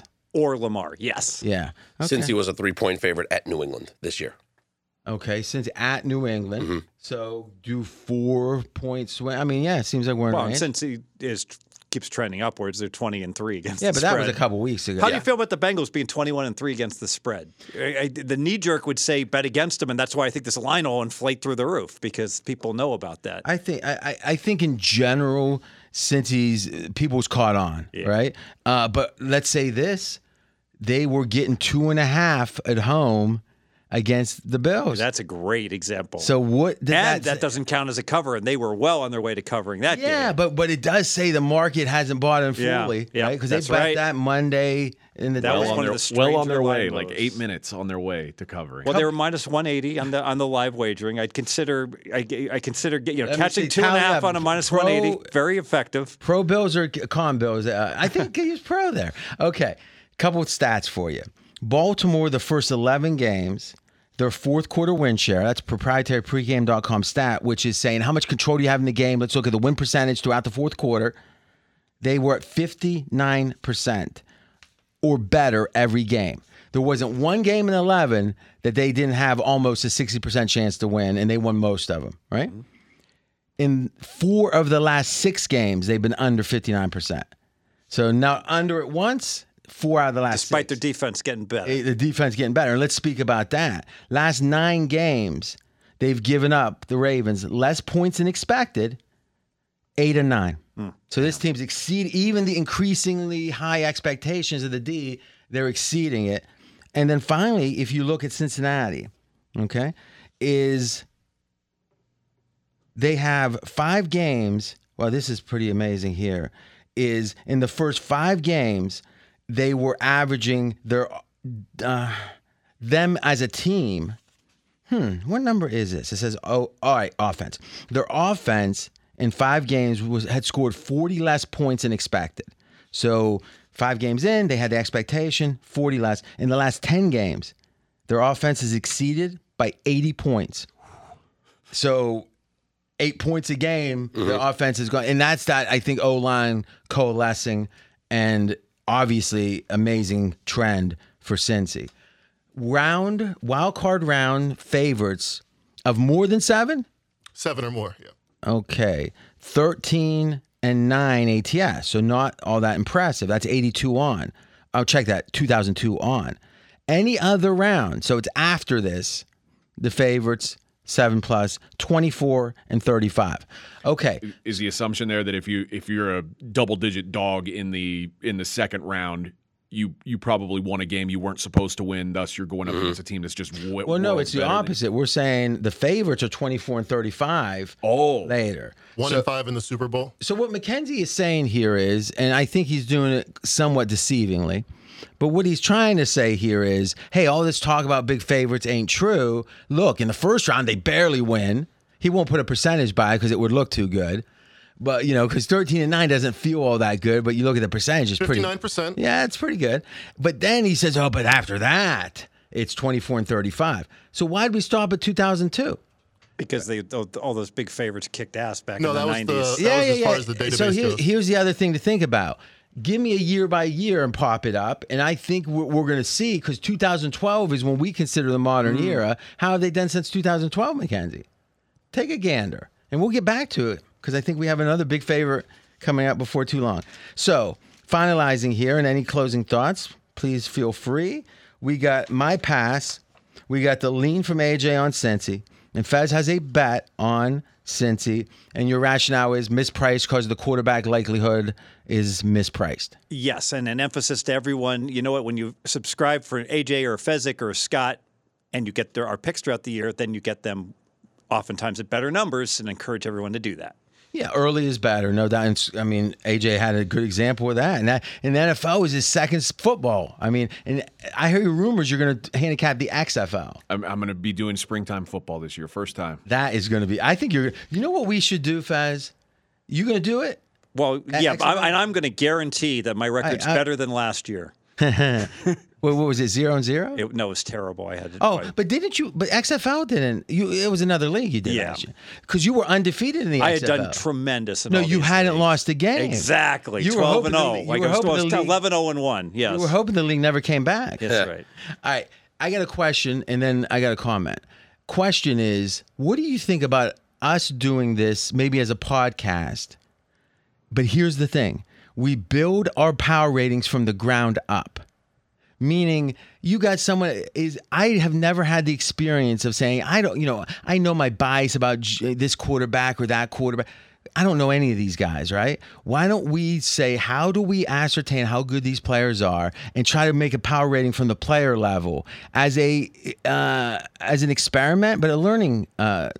We look at the rosters, Yes. and then before they give lines, we say, here's what we think the line should be. Yeah. I would be spectacularly unsuccessful. I'm totally unqualified. I'd be like going back to kindergarten. It's funny. I trying think to I would do a be bottom more up from that. successful at this than what Fez is the I master need of. data. I need data on actual. Well, then NFL plays. shouldn't be your best sport. Because there's 16 games versus 162. Well, there's data from last year. And Yeah, but it from- doesn't and count. prior- But you see where I'm the going. number one pick, Jacksonville, last year? I'm much better evaluating actual. So I know you are. That's why statistics I am so too. That's why I thought.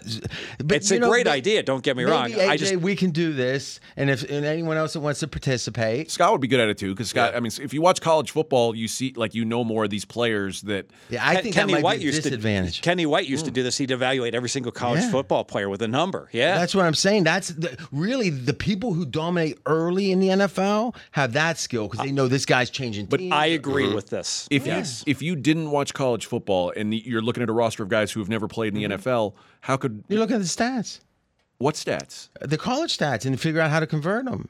That's all that's all you're doing. You're looking at it saying, I don't have numbers here, but I saw he just scored a touchdown. I mean, Okay. Transfer portal, like that. People Or you look kick at butt their, with that. you look at their height, weight. Like, what's the correlation there? What's the correlation to the 40 time? This is like fresh because to me, if I knew the players, I wouldn't enjoy it as much. This is fun, as in what makes a good football team. And then once you have each player, how do they play together? That is hard to figure out there. Yes. But it might be fun. All right, Mackenzie, what do we got, bud? So since 2012, favorites of 7+, 19 up, 19 down, 50% Ooh. ATS. All right. So I got a question. I was asking for 7 or over. So I want to see something interesting here. I'm gonna make a major bet that 7 is a big loser. Because Mackenzie heard me what I asked for. So let's see. What's 7? 6 and 5. No. I mean in the year when you went back to 2002. Because that's when you were finagling it. Oh, he tried. He's like you guys are all the same, man. Trying to Wow, beat. 7 exactly, 9 and 14. Since 2012. Oh, isn't that interesting, isn't it? See, even when the number wasn't right through 12, I go, just keep going. Just keep going. I mean, now, did you know that? I looked at 7 and 7.5. That's interesting. And you had an agenda, didn't you? To present the best data to our listeners and to you. No. How could that be the best data when you're saying you looked at it to see if you were going to include it or not? And I asked for the other one. I guess cherry picking is not necessarily best. It looks like, AJ, if you were listening to this, would you think we'd set this up to make me look good? Yes, but I've been around it for so long now that I know this. Sometimes this just happens. I mean, I just knew. I smelled it. It was like he is finagling. I could tell the way he used better English in his sentences. He was trying to really present here. Why are you again? Oh, I know. Well, why wouldn't you like big favorites? San Fran's a big favorite. You'd want him to do well here. I know. I didn't have an agenda to prove you wrong at all. All right. So let's look at 7 or over 7, but also double digits. What you were looking at, right? Yeah, double digits. Let's look at that. Well, the rationale is, and I agree with this. In the regular season, big underdogs have 2 advantages. The one that maybe it's too many points, whatever, underrated, and then the other team isn't motivated. The theory is in the postseason, that's not an issue anymore. That's with the big favorites when they can name the score. What do you got, Mackenzie? 10+ since 2002, 14 and 6 ATS in the playoff. All right, so that seems like that 7.5, 8.5. When you get to 10+, it's different. And this may go small sample. This may go into what you're saying about motivation, but oftentimes in the regular season, if a team's up double digits, they'll let off the gas, or teams don't really let up in the playoffs. I agree. Especially if you have a bye, which is going to be most of the teams that are big favorites like this typically. Ask Georgia about that. Yeah. That game made an impression on you, didn't it? 6 and 1 in the wild card round. It had to make you. Oh, is that right? Okay, cool. And 10 or more. So yeah, I guess you can't bet San Fran at 9.5, but if it gets to 10, it's a great one. Right? Yes. And like what Fez says, like we were just talking about this on SOVAM as well. Georgia played Vanderbilt, who's an awful, awful team in the regular season, and didn't beat them as bad as they beat Georgia or as they beat TCU, because in the playoff game there was no all right, let's There's no call next off the week. dogs. They said no, we're going to keep pounding and pounding and pounding. And Ohio State played Georgia better than any SEC team. Absolutely. I raised Ohio State's power rating by 4 based upon the title game. That'd be interesting. If they played again, what would the line be, you think, AJ? 20. No. I meant Ohio State. Oh, 3.5. 3.5. Okay. That's interesting. I think Ohio State would, if like power rating teams, it'd be Georgia, Alabama, Ohio State right now. But I'd make it, Alabama would be above Ohio State? Yeah. Alabama would have been favored over Ohio State. Alabama would have been even with Georgia if they'd played. I'd make Georgia 5 now. You got to bump Georgia. For I agree. I agree. Yeah. All right, next game, we've got the Giants in Minnesota, and we got lean. 3 leans only, no bets. We'll go through this one a little quicker. All of them on the Giants. Scott hasn't led, so Scott, why don't you lead this one? Giants in that game a couple of weeks ago, 445 yards of total offense in that game. Daniel Jones, 334 yards passing. Saquon, 84 rushing and a touchdown. And they lost on a last-second field goal. This game feels like it's going to be a similar type of game that's played between these two teams. And I believe that the Giants, after resting their players last week, have a really good chance to win this one outright for their head coach, Brian Daboll. I wouldn't be surprised if the Giants go into Minnesota and win this game. All right, so Giants are 3 here. Fez, how are you handling every one of these games is a rematch. Mm-hmm. Some are in division. How much emphasis are you putting on the first 2 matchups? In this game, quite a bit, because I played recently, just 4 or 5 weeks ago, and it's such a great comp. The game was in Minnesota. Minnesota opened 4. The Sharps bet the Giants down to 3.5. The game was played, you could argue, pretty equally across the board, although Minnesota did have an 8-point lead late, and overtime got forced. But the bottom line is, it sure feels like 3.5 in that game was too high. It was really should have been 3, and if anything, it should have been dog +3 -120. And I don't see anything having changed. In fact, the fact that, like Scott mentioned, the Giants resting their starters last week, it looks like a good spot. Giants with revenge. If I had to bet it, I would go ahead and take the Giants. Do you think revenge matters when it's a playoff game like this? Just because the team that wins tends to do what they do. Okay, they stick yeah. to script, and the team that lost Not makes motivationally. the adjustments. That's right. Would you agree Minnesota has a 3-point home field advantage, maybe the only team left in the NFL? And maybe Green Bay is the other one. I agree with that. Yes. So this is saying these are even teams. Yes. And I'm sure I agree with that. Let me see. Minnesota, I have 0.5. New York Giants. Oh, you know what? I take that back. I do have Minnesota a point better, but I can't. Obviously, the 3-point crashes into that 3, and so maybe the power ratings would make this game. It's 3. It's 3. I mean, We have them at pregame.com. Our 4-metric average, exactly even. -0.9 both. Okay. And That's the margins. That's a Kevin Cole. Mm-hmm. That's not adjusted for strength of schedule, but that's something we're going to be doing soon. In that game in Week 16, the yards per play net, Giants almost 2 yards of advantage, 1.8 yards of advantage. That's strong. Yeah, and this was a weird game because there was tons of yardage and hardly any scoring. This was 17-16 late in this game.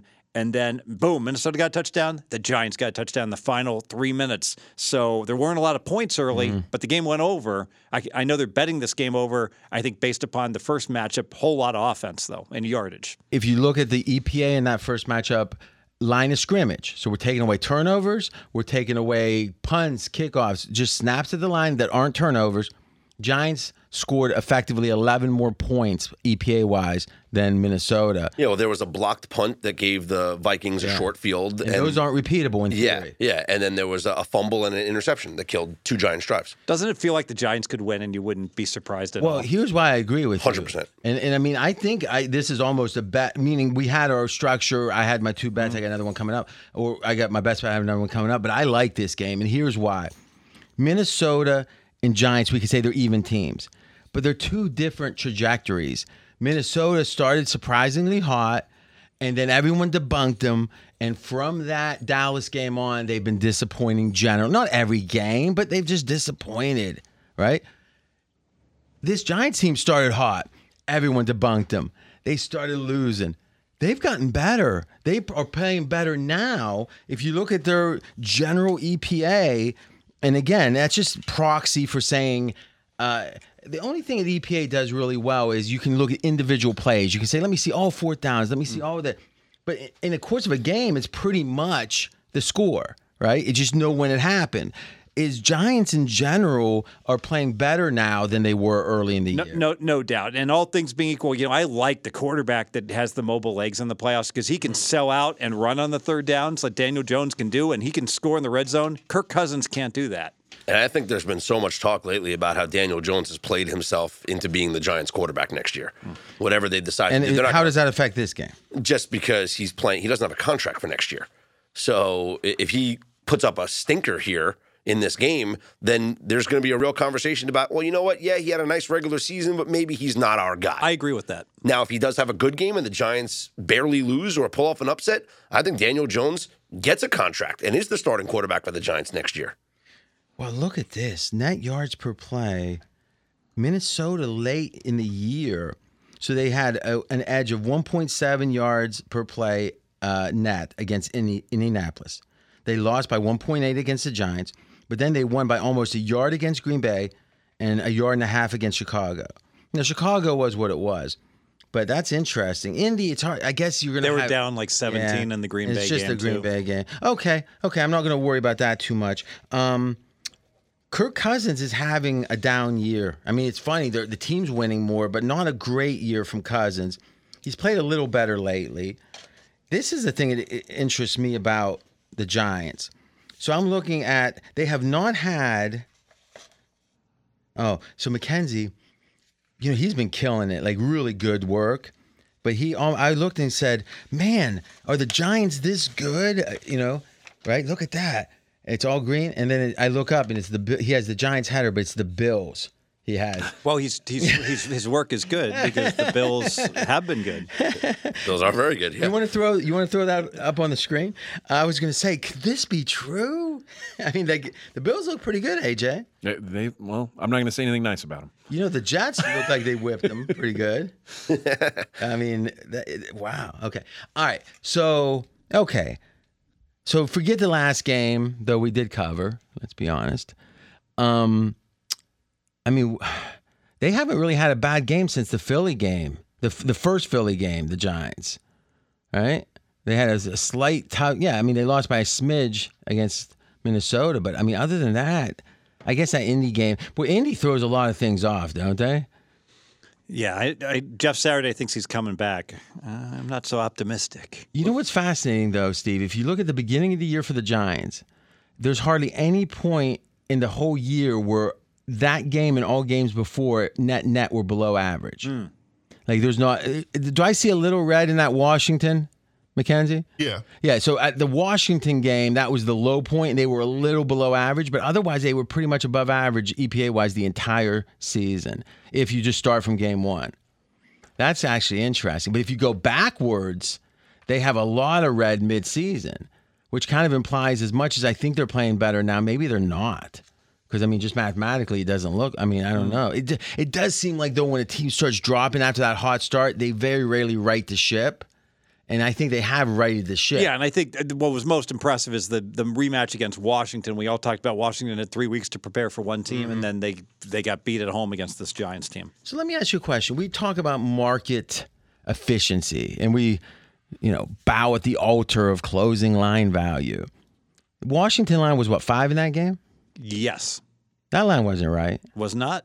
I'm not talking about the result. I'm talking that line wasn't right. Yeah, the Giants are the better team, and they're catching 5 with a minimal home field advantage. Late, it was very wrong. You know what people that can't beat the NFL say? It's flipping coins. It's flipping coin.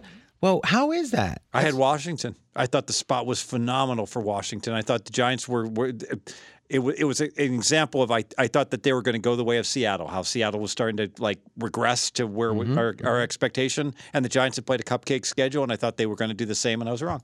And again, is that day ball? Probably. I mean, I think so. So you follow this team closely.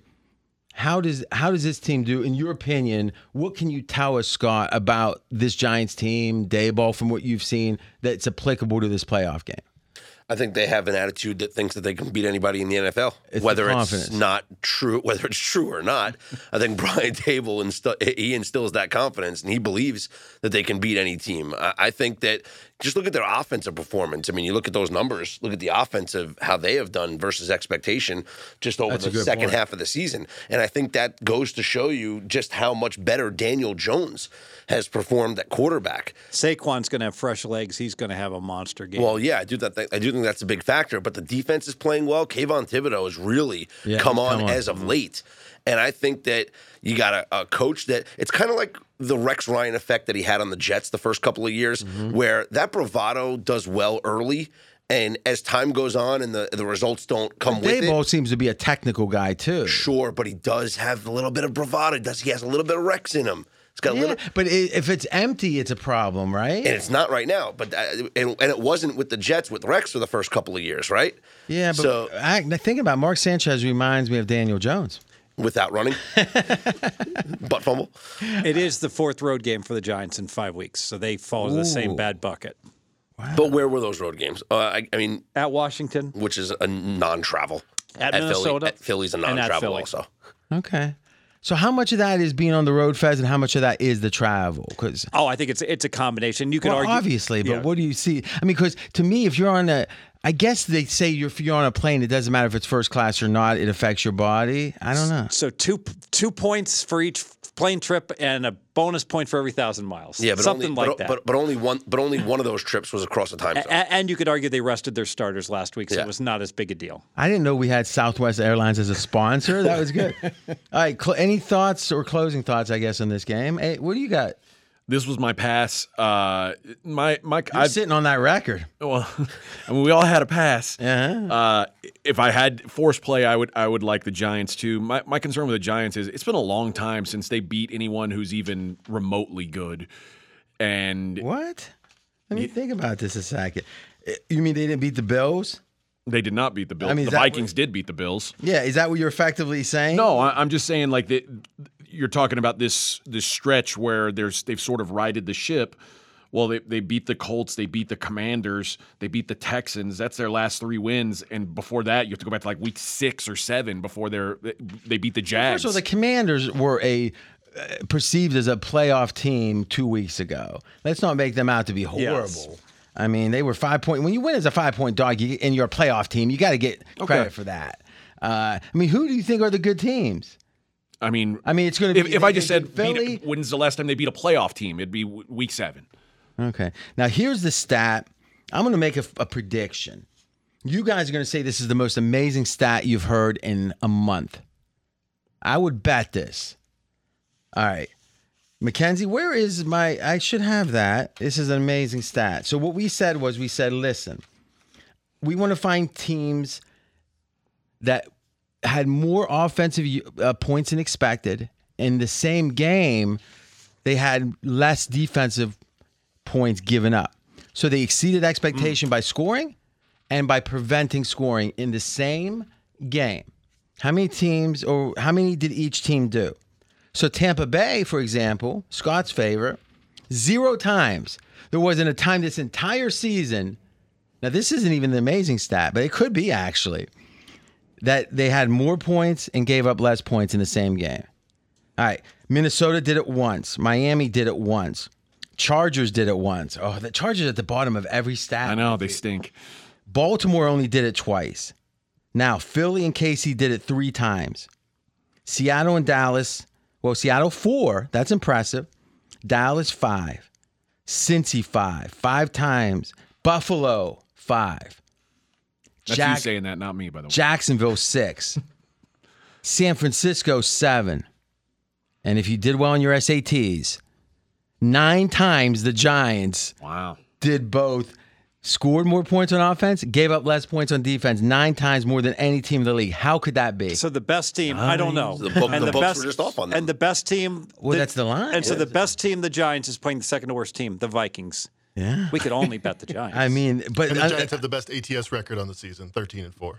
Yeah. So this is about expectation, but still, this shows coaching, I think, that offense and defense are doing well. I'm going to push this from a lean to a bet.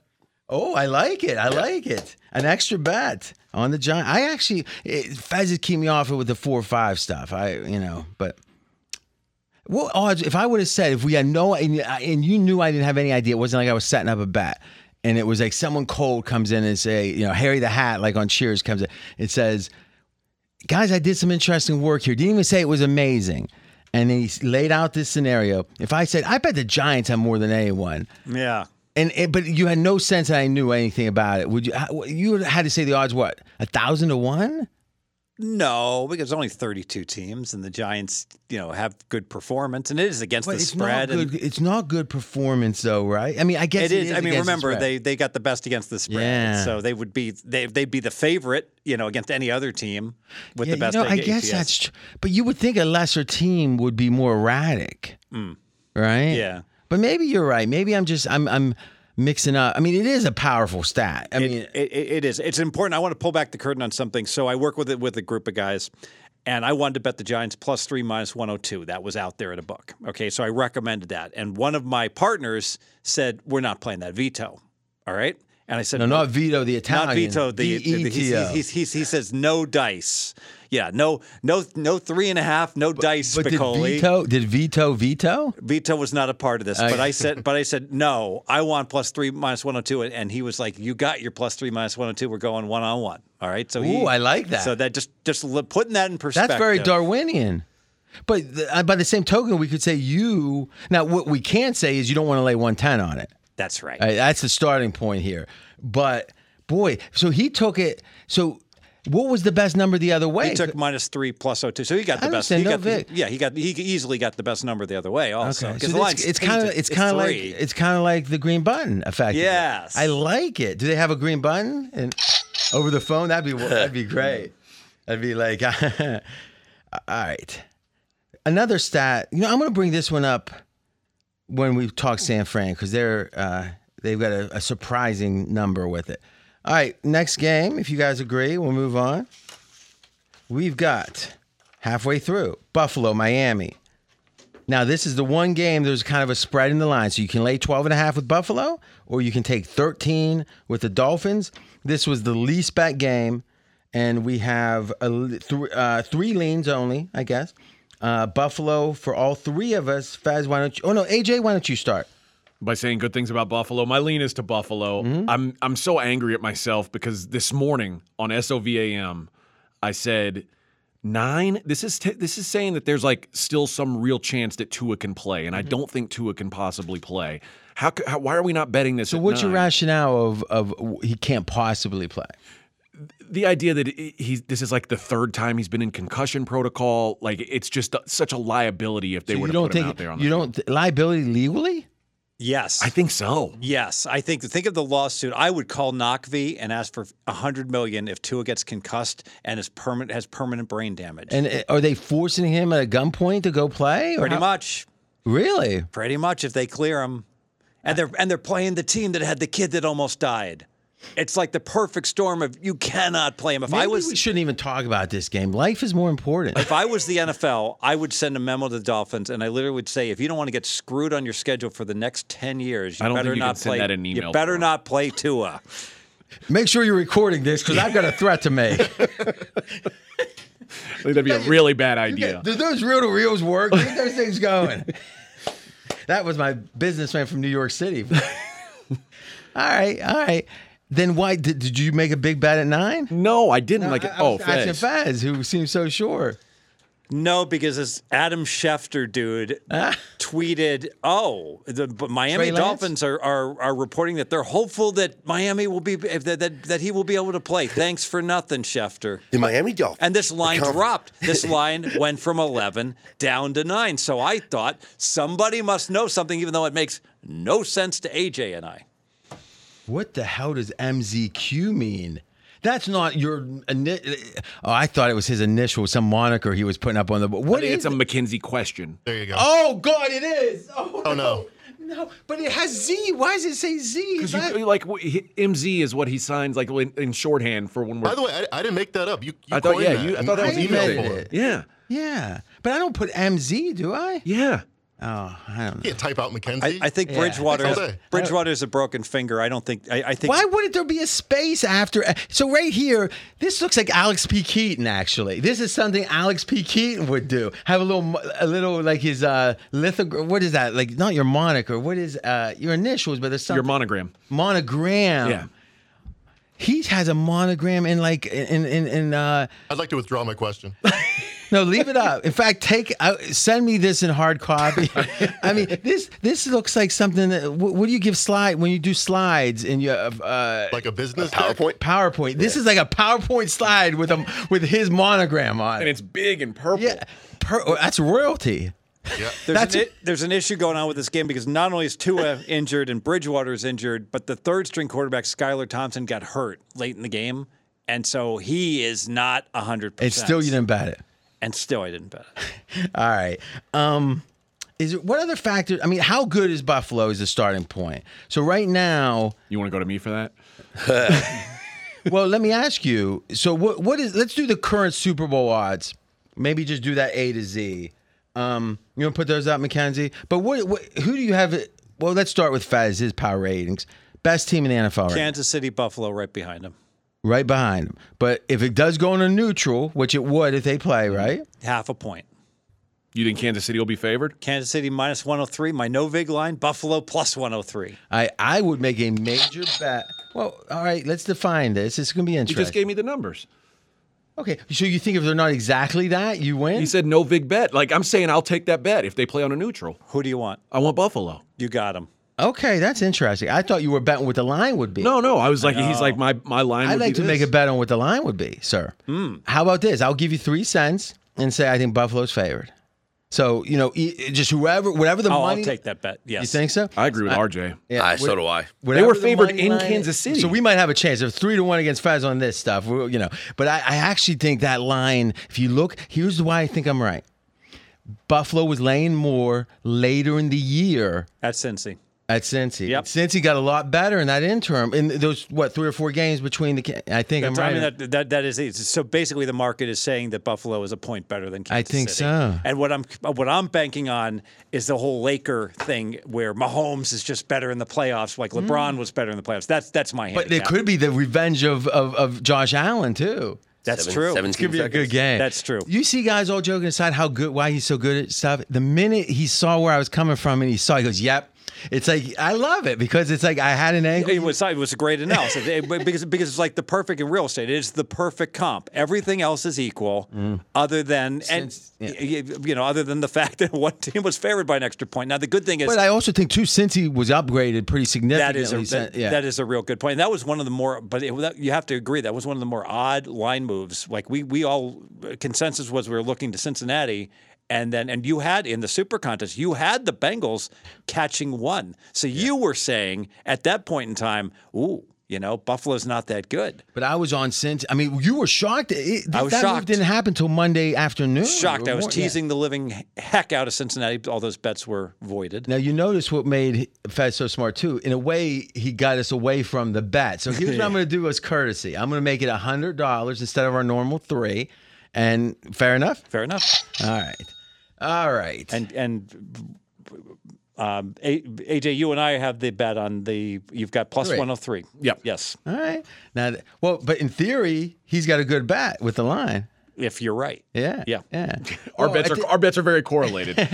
Well, I like Not mine. I love it. not nearly as much as you think. It's like, do you really think it's going to matter who's favored by 1? But in the long run, it does, yes, right? it does. I mean, that's the whole thing. All right, so looking at the Super Bowl odds, and how many books did we look at here?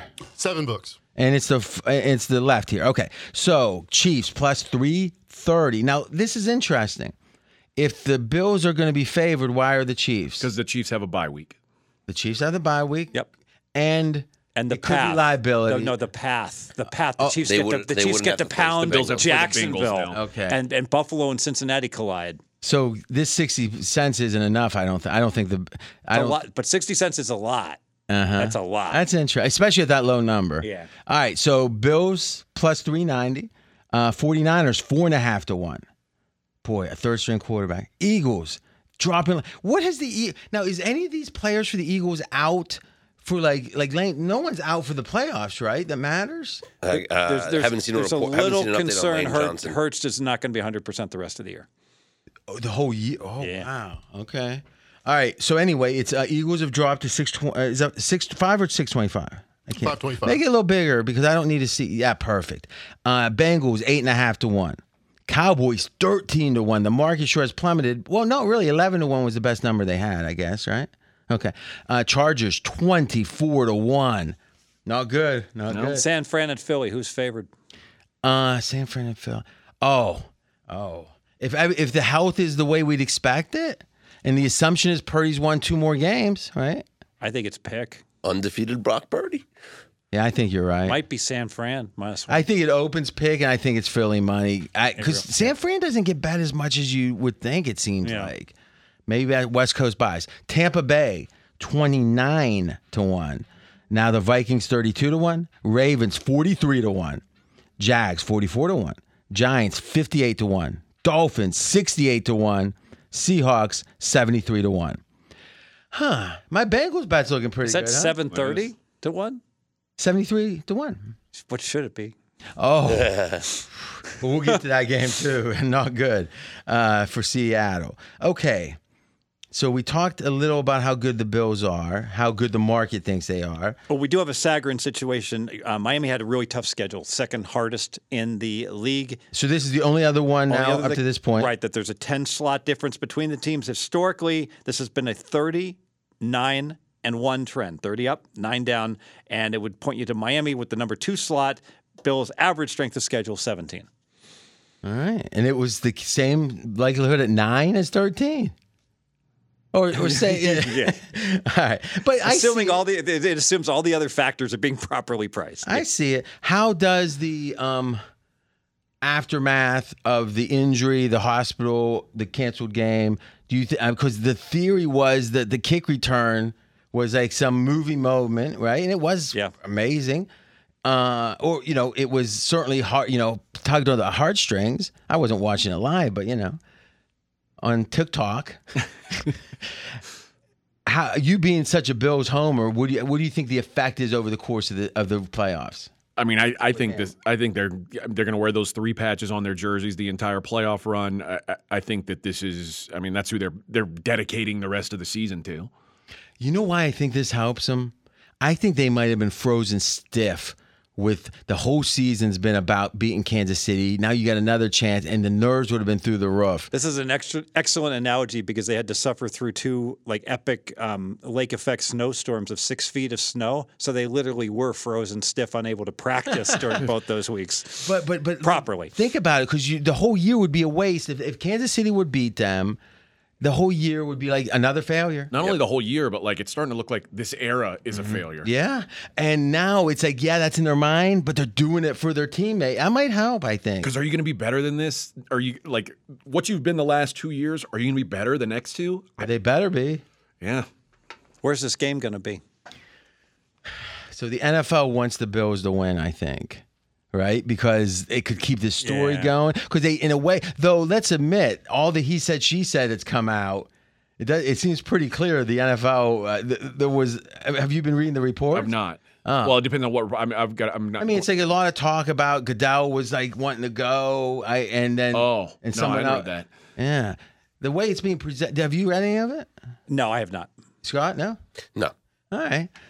Well, you can't win money. I know on it. there's, what women's was he saying? volleyball tournament in Indianapolis, so that cannot host the India already said we can't host this game. So you guys are already trying to figure that out, huh? Yeah, so Detroit no go either, which means Houston's no go also. There's a monster truck jam. I think put Vegas. I put in my request, RJ, for a media press. I think Vegas is a Vegas? real possibility. I think Vegas and Atlanta are real possibilities. Well, we got to have a championship game here at some point. The Bears aren't delivering it. All right. Indianapolis declined because there's a volleyball tournament in the city. Women's volleyball. Not that that's really relevant. Like, is men's volleyball more of a? I don't. What's the? You think it's because of this Jeff Saturday and all that? I can name Kirk Karai. I can name a men's volleyball player. Karch Karai. Karch. Yeah, that's Yeah. the guy. that was beach volleyball, wasn't it? It's all volleyball. Is it true that you got the same shorts he would wear after seeing him play? I'm a big fan. All right, let's do this. Force bet right now. You got a $100 free roll. Who do you put the money on at these current odds? All right. You got one real quick, Fez, or you want to start, or who wants to start? Chiefs. You're laying the chalk, the plus 330. You think there's value there? You know that I didn't say that. You said which one if you gave So me you don't think there's value? The most value is there, or the least, the least negative bad. value? The most value is getting a gaming license and booking all those That's bets. true. That's true. I'll take the Eagles at 525. I like that. I like because you're buying low. Buying low, I got to buy, and I'm going to have home field advantage throughout. What you doing? I'd rather not say. Oh, the Bills. No, it's the Chargers. He's going to 24 say to the 1. Chargers. Oh, okay, I'll book that for you. Done.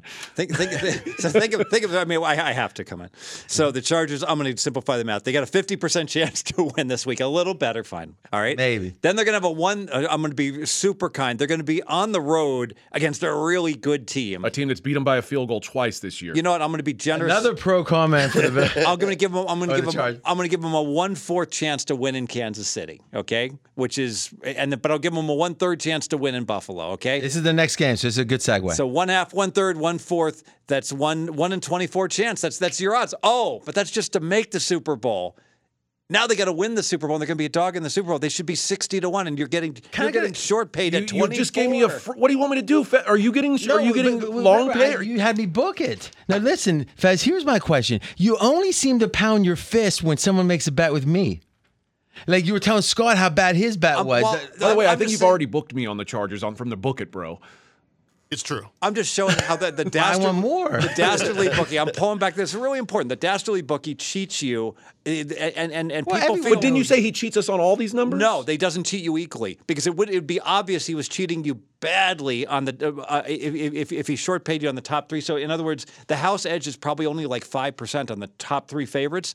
As you get to the more middle of the road teams, he literally is paying you less than 50 cents on the dollar. You ruined the entire fun of this game. Where So RJ said, let me ask you a question. How do you know that? I just did the math. What do you mean? No, I mean you're projecting. All right, so you're saying I mean, you'd have to do it for every team. Yeah, to it would see that come if out your the same, assumptions but if I we did don't know. I mean, you would think it would, but I mean, obviously you make mistakes. Everyone does. Well, I mean, obviously the Jaguars, they're the 2-point dog. I mean, their All right, numbers are going to be egregiously bad. Let's do this. You can get the what do you call it? NCAA tournament. You can get the bracket. Yep. Right. Yeah. Fill out every line for me. Right. And then what we'll do is just run it. We'll put it into Excel and run it and see what you don't have to do the math. I think 538 probably has already done all this, right? Well, no, Their because they got their projections. power ratings. But it's right? probably comparable. And they haven't done it for every game. But in terms of a team ranking shows probability of winning the Super Bowl. But what we'll have to compare it to is the mechanical bets in the game. I'm asking. No, we won't because they're figuring this all in. You're right. If their power ratings are wrong, it won't work. But if their power ratings are somewhat in line, their simulation should work. So, wait a minute. You're saying that if you just get let's assume that we think 538's numbers are, let's say your numbers and their numbers was the same. Mm-hmm. All right. But so what they're doing is they're doing a Monte Carlo, right? Exactly. All right. But do they even need to do a Monte Carlo? Well, they would because they're doing like injuries and stuff. Yeah, I guess so. So Their Monte Carlo would be better than mine because I'm making assumptions about who these opponents are going to be. Well, and there's only so many. I mean, we would be doing it pro rata, where if there's Right. a 1/3% chance or 30% chance to get a certain team. Exactly. All right, but what your point is, at the end of the road, we got a percentage, right? And that's all we would have otherwise if we did the math. And thus, if we look at their percentages again, all right. So that's interesting. So let's just eyeball this, Mackenzie. That blues. I know you didn't do it, but that's unreadable. So give us the Chiefs. Win. Chiefs are 25%. All right, so that's plus 300 then, right? By the way, I do have those numbers from team rankings for their Super Bowl chances. Okay. We took a little 5-minute break. I was coughing, and we wanted to get our calculation. We wanted to get our calculations straight. So, Fez, what's your conclusions on the Super Bowl versus payouts, where the vig is, opportunities? You looked at some of the math. What do you think? And generally, the dastardly bookie is not giving you the fair odds on the favorite teams, but it's not like completely extreme. So there's vig everywhere. And remember, this is a sharp line at like 5 different outs. Imagine you just go into one place and play. Yeah. So, by example, Kansas City has about a 20% chance of winning. So you want to get 4-1, and you can't get 4-1. You get like plus 330.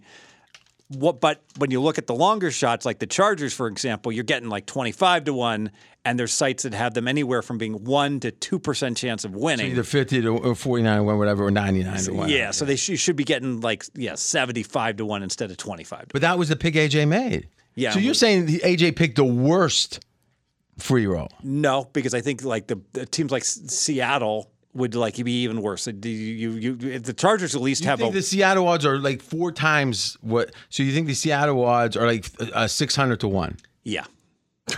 538 has it 500 to 1. Okay. Okay, so that's better. All right. I'm going to make my free roll pick on the Cincinnati Bengals. 8.5 to 1. Nice number. I think they're competitive. Here's my point. Everyone's going to say, but RJ, don't you know they got to beat the Bills? Then they got to beat the Chiefs. And then they got to beat whoever comes out of the NFC. All right. Fair enough.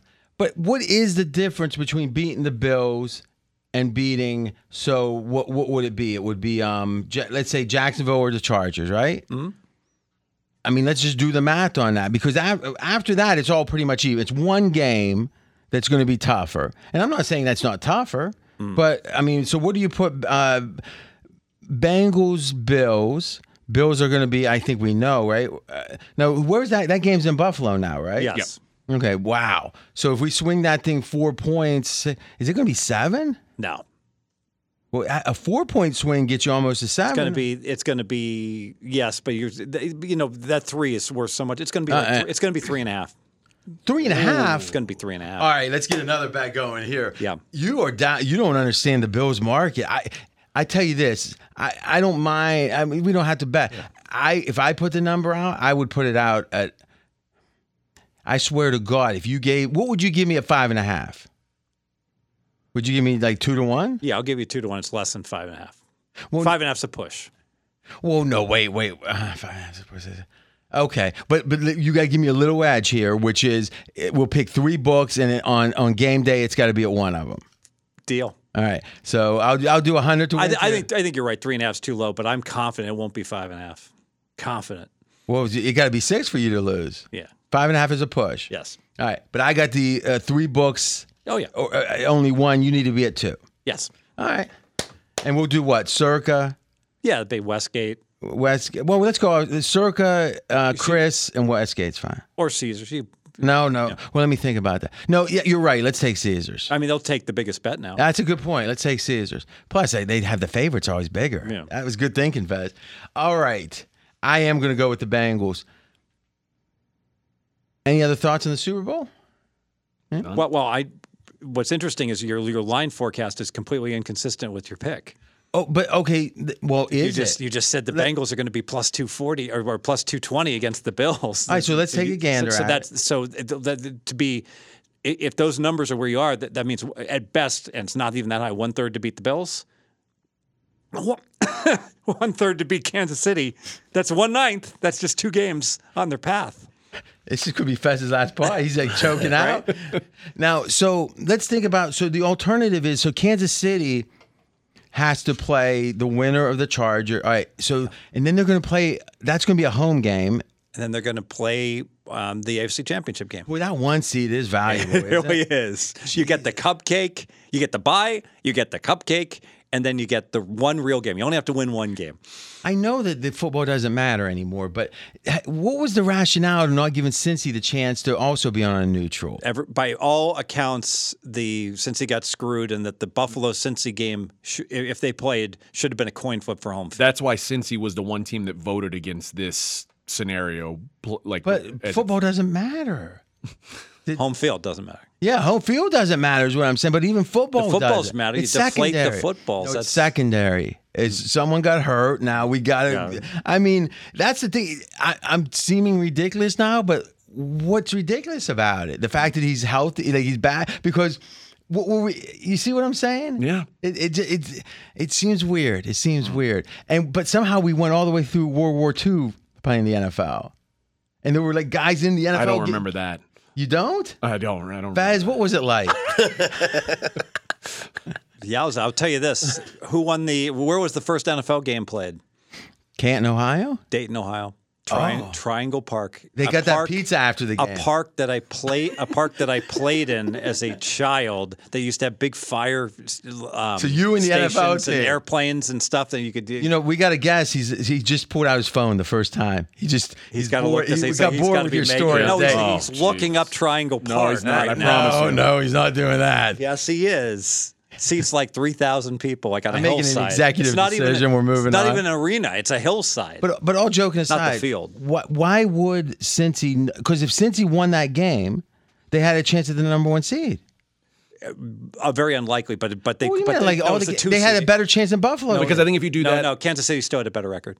Kansas City only if had 3 Kansas City losses. lost, Cincy would have. Yeah, but Since Kansas they've been City the one didn't seed. lose. So Yeah, but they decided this before the game. right. But Kansas City was going to win. The problem is the Bengals can't get the 2 seed. That's If where Kansas they City got was screwed. going to win, then Buffalo. It doesn't matter who.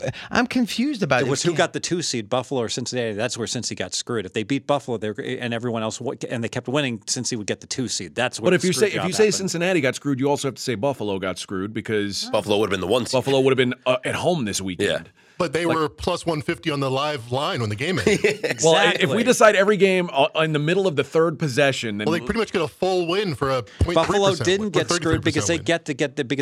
because they had a 50-50 I agree. chance at best to win against Cincinnati, and this way they get a 50-50 that they're going to get to play in a neutral. But how does it matter if Kansas City won or not to what the situation was before the games were played, right? It didn't matter. Cincinnati, Kansas City, as it turns out, didn't matter at all. It's the Cincinnati Buffalo hierarchy that. No, I know you keep saying that, but you're saying Cincinnati they could have been the 1 seed. Yeah, if the Raiders would have beaten Kansas Yeah, City. but if Buffalo would have lost that game, which they were on the way to, well, here's the thing I don't get: when you have a no contest, why wouldn't they have just go? Like, what was it about this no contest that made it where they were going to start saying, well, there's new rules instead of saying let's go by the win percentage? Because Kansas City was going to finish 14-3, Buffalo 13-3. That's the win percentage. Yeah, so but Buffalo didn't have the tie breaks, so people felt that was massively unfair to Buffalo that had the tie breaks and the head-to-head win to delegate them to the 2nd seed because that game got canceled. So they said, we'll play it on a the neutral. game didn't get canceled. They can't. The players refused to play. Yes. I mean, so because it's obviously they're not going to do this, but you would think that they could just say, "Hey, I don't want to play this game." I mean, like I know there was a reason for it, but don't the rule isn't what you want to teach the kids that hey, if you want to take a stand, there might be a cost to it. AJ scared me. there is because a cost to it. The Bills have come out ahead on this. Like I said, if you guys are calling the game over because Cincinnati had a 55% winning chance with 6 minutes played, Well, but here's- 64%. Fez made a good point. They got to skip a whole game. So all these fatiguing questions about the Giants and all that, they get a bye. They got their bye there. if you had asked the Chiefs, would you guys rather have home field advantage when you play the Bills or the week off? What do you think they would say? well, if we're the 1 seed, we want both. Is what they would say. Well, but They not would say, getting give me both, the clearly. week off and I'll head to Buffalo. Of course, the week off is way more important than where you're playing.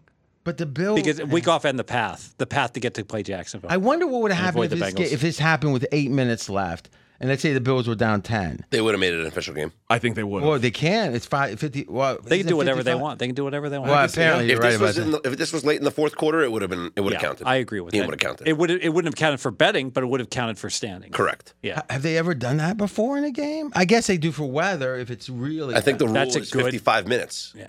That's the rule, right? That's has for to be- gambling. I believe that, and maybe you can correct me if I'm wrong.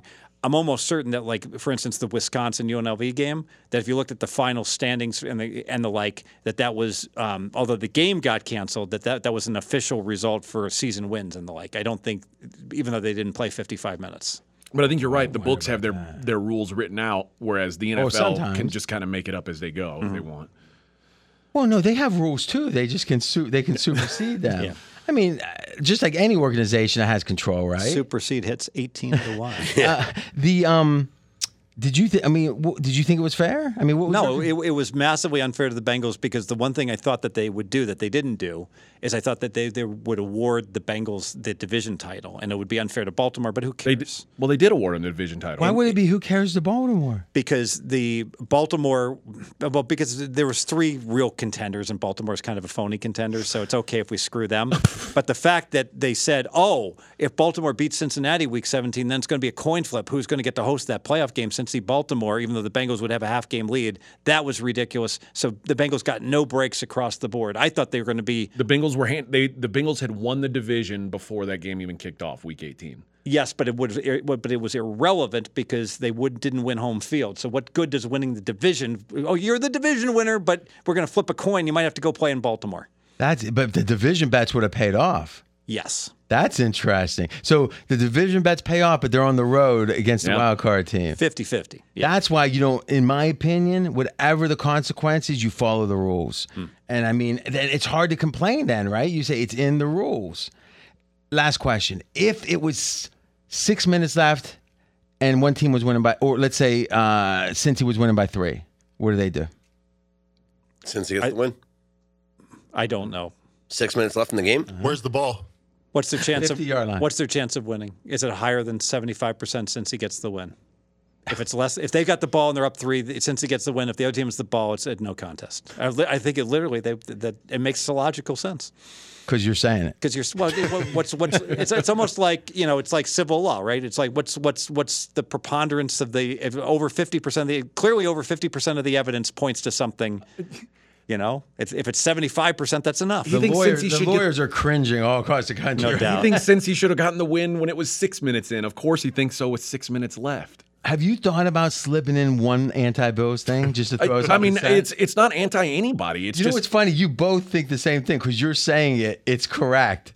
I might like it, I might not, but I'm saying it because it's correct. Okay. Right? Because that's what effectively you're saying, yeah, I do fall on the Bills, but I'm always right. So what would you want me to do? I just don't see how you can say Cincy got screwed if you don't say the Bills got screwed. Like, Cincy got screwed out of being able to be the 2 seed. The Bills got screwed out of skipping out on the wild card weekend. Thrilled with this. If you gave the Bills a choice, okay, what's your chance of winning the Super Bowl? We can cancel the game with these rules. Or did their odds go up or down? There's a really good proxy, Fez. Their odds went down to win the Super Bowl. Oh, that's a good point. Yeah, it's a great point. That's a great point. Wow. So from they went down after the game, but they went back up when the. That's what I'm saying. Did they go back up to where they were before? Yeah, pretty much. Well, let's look at it. Oh, First so off, they didn't let's go do down. this. Let's do this. Let's take it down where everyone's not feeling like there's a real. I mean, when you talk like this, it creates a sense of anxiety in people. It does. Would you agree with that, Mackenzie? Yeah. Yeah. Fez, when he talks like this, it's 4 gears up from his normal conversation. Wouldn't you say? I'm just going to ask for security to escort. That's me what to I'm the saying. car after not because even I about- don't want to get beat. I'll up try in and the parking lot. be much less passionate for the rest of the pod. No. But it's one thing to be passionate. So you're his partner. Mm-hmm. Explain what's going on. I like it. But do you hear the anxiety generate? Like he's almost like he's gonna get so mad if you disagree with him that he's. Oh, come on. No, I don't RJ, think to be it's an fair, RJ, emotional you're the king of response. getting mad when people disagree with you. You're number one, baby. Well, hold on a second. I get what I'm saying is I get mad in a way that's about the merit of the. I mean, I don't get mad at the person. I mean, maybe for the Steelers thing when you had them 29th. Maybe every now and then. Well, the 29th, but I'm not mad at anyone here. I don't know if I actually had him 29. You're what? You're not. I'm not mad at anyone here. I don't think you are, but it comes off that way. Like, Okay. I don't know. The blood pressure's elevated. It is. It is. I'm having excited conversation. We got to figure out the difference. If Bernie and I both fought AJ, he'd still kick both of us' ass simultaneously, right? Yeah, and then Right. the hitman I hired would walk up and all of it. And We can all agree on that, right? yes. All right. Was that recorded? No, we don't want that. Next game. We've got 2 left. Jackson. Oh, God. Here we go. Here we go. Chargers. Jacksonville. Here comes the conflict. If you thought he would Remove passion. All right. What are you saying? Oh, wait. All right. this is about to be a wrestling promo. Jacksonville Chargers. Now, the line is Chargers 2 on the road. And we've got a bet from AJ on the Chargers, a bet from Scott on the Chargers, Fez with his best bet on the Jacksonville Jags. Fez, we'll let you get started. We'll let AJ cool down. I understand this line, all right? And I understand the Chargers are sexy, and they've got, Herbert, See Herbert? the skill position players, and all that talent on that field and the like. But I just think this line is just wrong.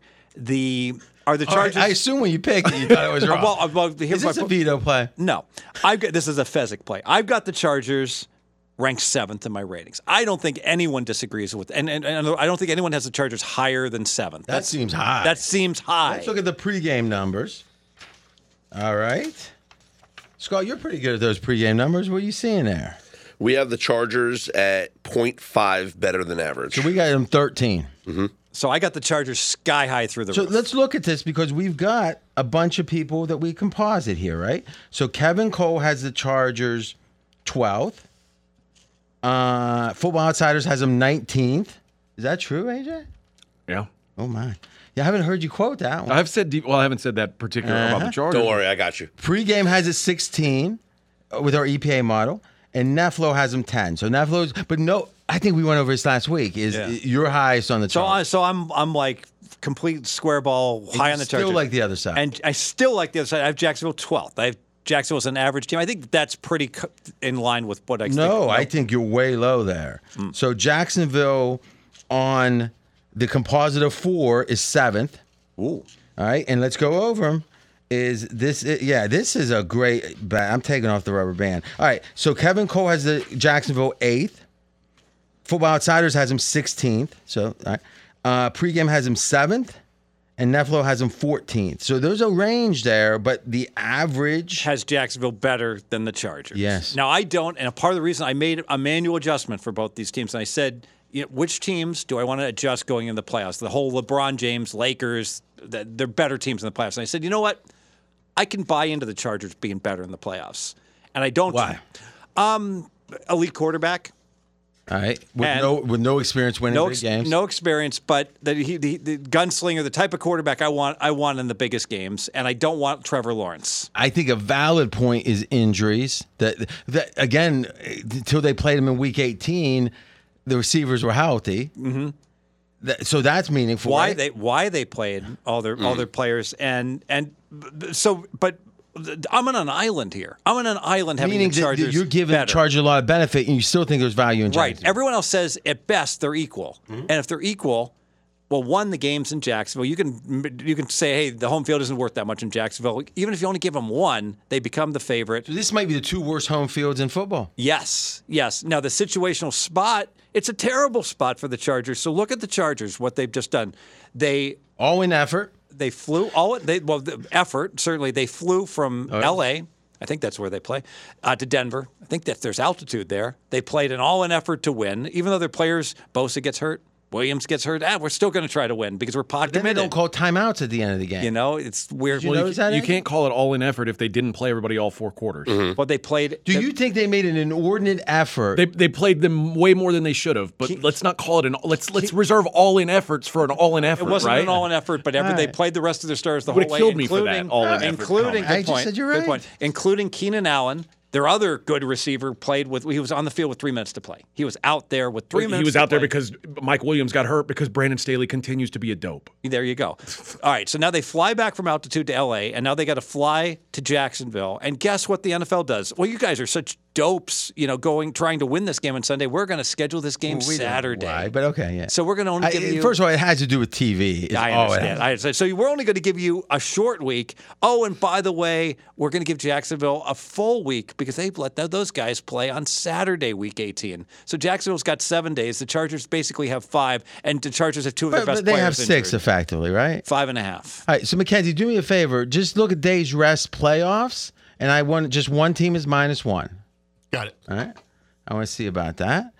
Okay, so you're saying it's a situational spot, that favors Jacksonville. and it's just the fact that, hey, we can vary on how good these teams are, but it seems like the consensus is at minimum Jacksonville is an even team, and that's why they get into at home. They should be laying 2. That's right. Yeah. Or let's say even laying 1. Let's say each team has a 1-point home field. This line should be Laying -1 and tack on another point for the spot. That's valid. AJ? I think that the Chargers are. You just said Herbert. No, I think the Chargers are especially. I think they got a good draw here. They throw at a higher rate than any team in the league. Jags 28th in DVOA against the pass. They cannot stop the pass. It's been the problem all year with them. Can you look like the last 4, 5, 6 games? I mean, like not just a couple games, but go ahead, finish your presentation. Okay. One point. It wasn't a problem week 3 when these teams played in Jacksonville. Won Oh, you mean 38 to 10. the week after Justin Herbert got hurt against Kansas City? Is that when you're talking about? Did he play? Is that the week? That 38 Did to he 10. play? He did play. Go to Pro Football Reference. Is there an asterisk? Nope, he played. 38. But are we just going to pretend that he was full strength? I don't know. You've been doing it all year with the Chargers. Like, all these players don't matter that they're hurt. I don't know. I've never heard people parse injuries for guys that play like this before. You've never heard that guy's not 100% when he's out there. Usually a year late, like at the end of the season, people aren't going through the schedule going, he might have been 98% in that game. I don't know. Why did he play him? Weren't the Chargers laying like Would Big Ben have played? a substantial Big number? in Ben that would have game? went off the field. Okay. He would have taped that. By the thing way, up. Justin Herbert didn't go off the field. He would have cried about it all through the press conference. Justin after, Herbert but he didn't go was off the tough. field either. No, he threw one of the greatest passes of the season after that. Yeah, But- how did he do that? He's that great. He walks on water, too. The Jags also allow the second most receptions and second most receiving yards to running backs of any team in the NFL. Guess who the Chargers have? The best receiving running back in have to football. say the match of the first game probably tells us something, right? Sure. Then you know what? Then let's just say that the Chargers should be 28-point dogs here. But here's 28. But here's That's what they lost the first game by. But you got to tell us why. If you're saying it's a matchup, right? You're saying it because do you think the Chargers are a lot better than Jackson? I do. Okay, but that would be on an island, right? Clearly. Well, Fez has them better.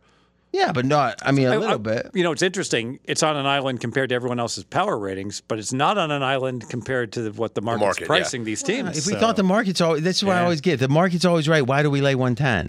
Can we pull up the EPA by week on the Chargers? Because Yeah, AJ, by the way, if you look up the way that their defense has played it's as picked they've up. gotten It's picked up. healthier, It's picked up. since their bye week in week 8, after their bye week, from that moment on, they're the number 2 defense against the pass in the NFL.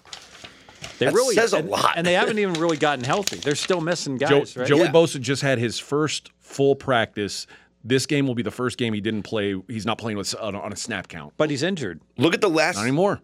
for week 14, 15, 16, 17, not counting week 18, the Denver, whatever you want to say about the team. Play that hard. But they have been above expectations on defense in all those weeks. Like, I agree. Very, very. I do like expectations. AJ's nugget on Eckler over for prop bets. I think that's excellent agree. that he would have a big game. Now, if I was going to spin the Chargers here, I would make the following point.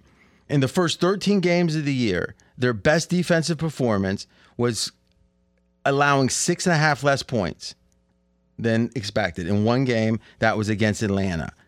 The last 4 games before this week, last week, so week 14, 15, 16, 17, they were under their defense, under points by 11, 8, 18, and 7.5. So the last 4 games before the last game, which again, let's toss it, were better for the Chargers defense than any of the first 13. All 4 of the last, or 4 except for the last.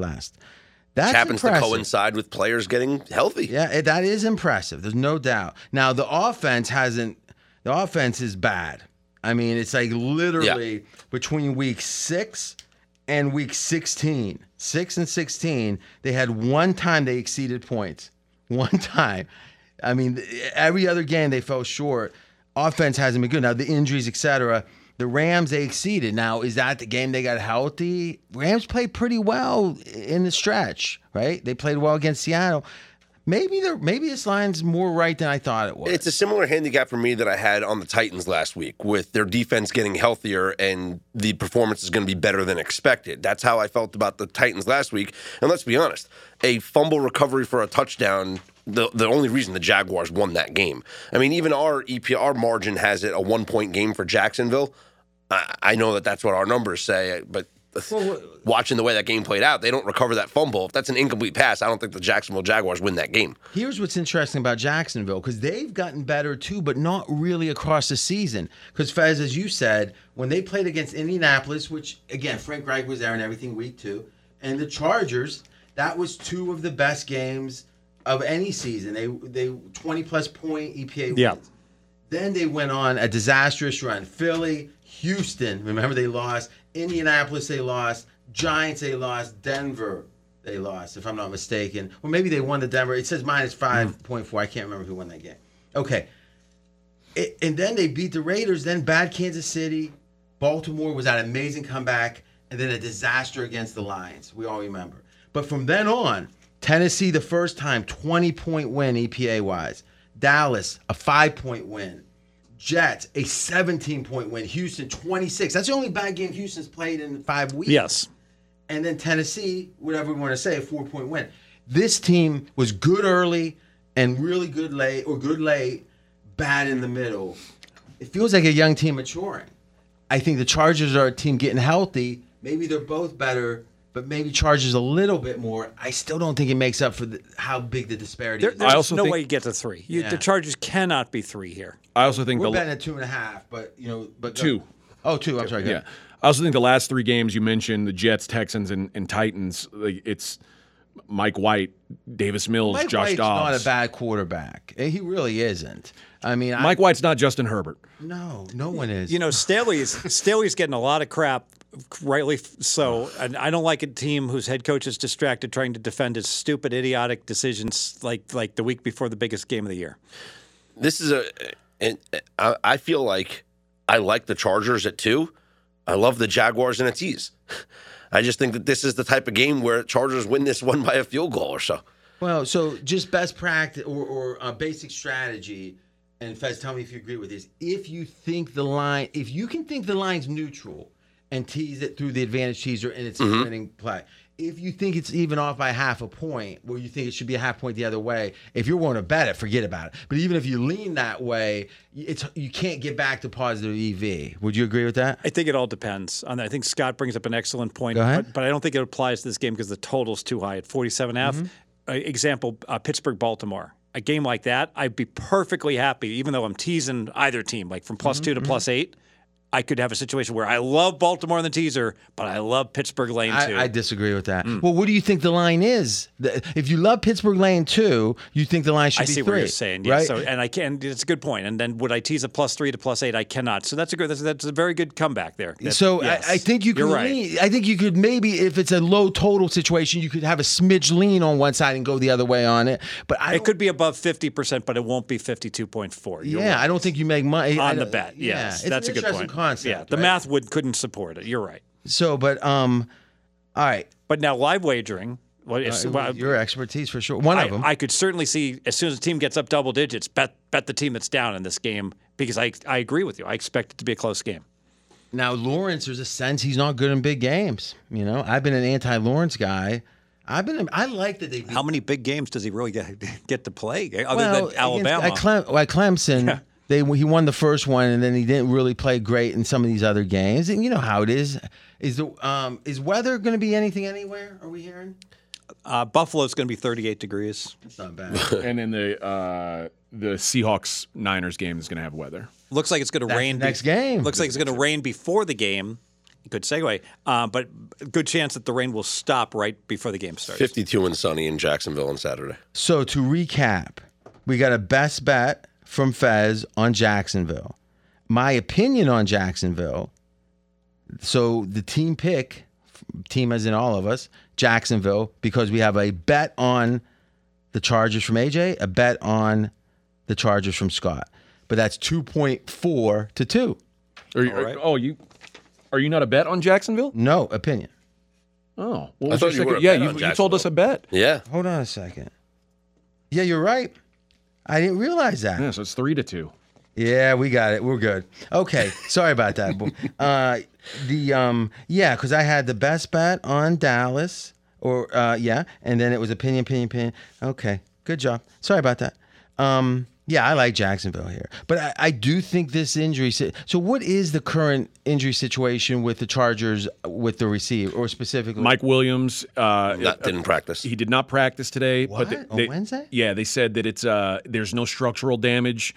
It's Well, that's all good for like next year. Well, yeah, they said it's all going to end up being a pain tolerance thing on. Yeah, he didn't seem like when I saw him on that Sunday night game. It seemed like not to seem like a good thing. Yeah, like They're calling it a can't- when you- contusion. Yeah, you know, when you can't walk, it's more than a contusion. If we know he's out, see, you know how I know we are. My bet's on the right side here with you, Fez.